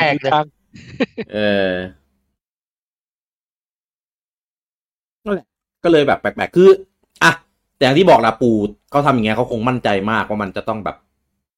นู่นนี่นั่นได้อะไรเงี้ยแต่ลืมนะอีมั่นใจมากเนี่ยเคยเกิดขึ้นไปกับ Wii U หรือกับอะไรแล้วแต่ที่ปู่ทำเจ๊งก็ปู่ก็มั่นใจทุกเครื่องนี่แต่มันจะแอกหรือมันจะปังก็แค่นั้นเองปู่ไม่มีเดินสายกลางไว้ผมว่าของสวิตเนี่ยไม่มั่นใจครับอยู่ในจุดที่เสี่ยงว่าตลาดนี้จะไปรอดหรือไม่รอดในณตอนนั้นนะขนาดทีมภายใน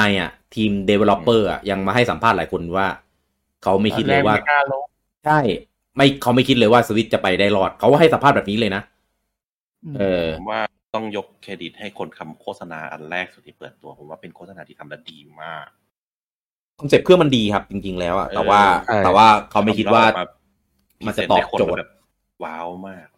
ทีเนี้ยงานช้างการจะมาต่อยอดจริงๆช่องทางในการต่อยอดปู่แม่งง่ายมากปู่เลือกที่จะไม่ทำนี่นั่นเองแทบไม่ต้องคิดอะไรเยอะเลยไม่ต้องคิดเลยแค่แบบอัพสเปคจบเพราะมันเป็นเรื่องเดียวที่รุ่นนี้มันด้อยอยู่แค่นั้นเองมันอัพไม่ได้มันต้องมีทางทำได้ดิสตรีมเด็กมันยังทำได้เลยราคาไหนเอาแบตทุกรุ่นมันแบตเท่ากันนี่พี่ใช่แล้วราคาไหนราคาตัวถูกมันก็ดับตัวถูกไงก็เปลี่ยนก็ไม่ต้องคือตัวแพงมันแพงที่ความจุนะความจุมันใช้ SSD ไงมันเลยแพงก็ไม่ต้องใช้ SSD ดิเกฟมันยังบอกว่าราคาตัวต่ำเป็นราคาค่าตัวตายปู่ไม่มีทางทำอย่างนั้นอยู่แล้วไม่รู้ทำไม่ได้จริงๆนะสตรีมคนคอมเมนต์บอกไงทำได้ก็เอารางวัลโนเบลไปกินสตรีมเด็กตัดอีพวกฟีเจอร์ไร้สาระออกไปแล้วผมว่าสู้สวิตได้สบายเลยไอ้ปรับการวางจอยใหม่ด้วยนั่นแหละเอาtrackpad 2 อันออกถ่ายมาไม่รู้อย่างแรกเลยที่ต้องทำก็อาจจะดีก็ได้เดี๋ยวคนเล่นแนวนั้นก็เอาไปวางที่อื่นได้ไหมวางหลังผมว่าไม่พอผมต้องเพิ่มแท็กแพดข้างหลังไว้มาแล้วต้องเอาไว้สุดก็ไปใส่ข้างหลังไงใส่ข้างหลังใส่ข้างหน้าใส่ข้างหลังใส่ข้างบนด้วยข้างล่างด้วยเก็บคงเป็นอะไรตรงอุ้งมือใส่ด้วยโอ้ยพอแล้วเถอะจะอ้วกแล้วเนี่ยจะอ้วกมันแท็กแพดแล้วกูจังทำเครื่องแข่งกับติ๊กเก็บไปเลยวะ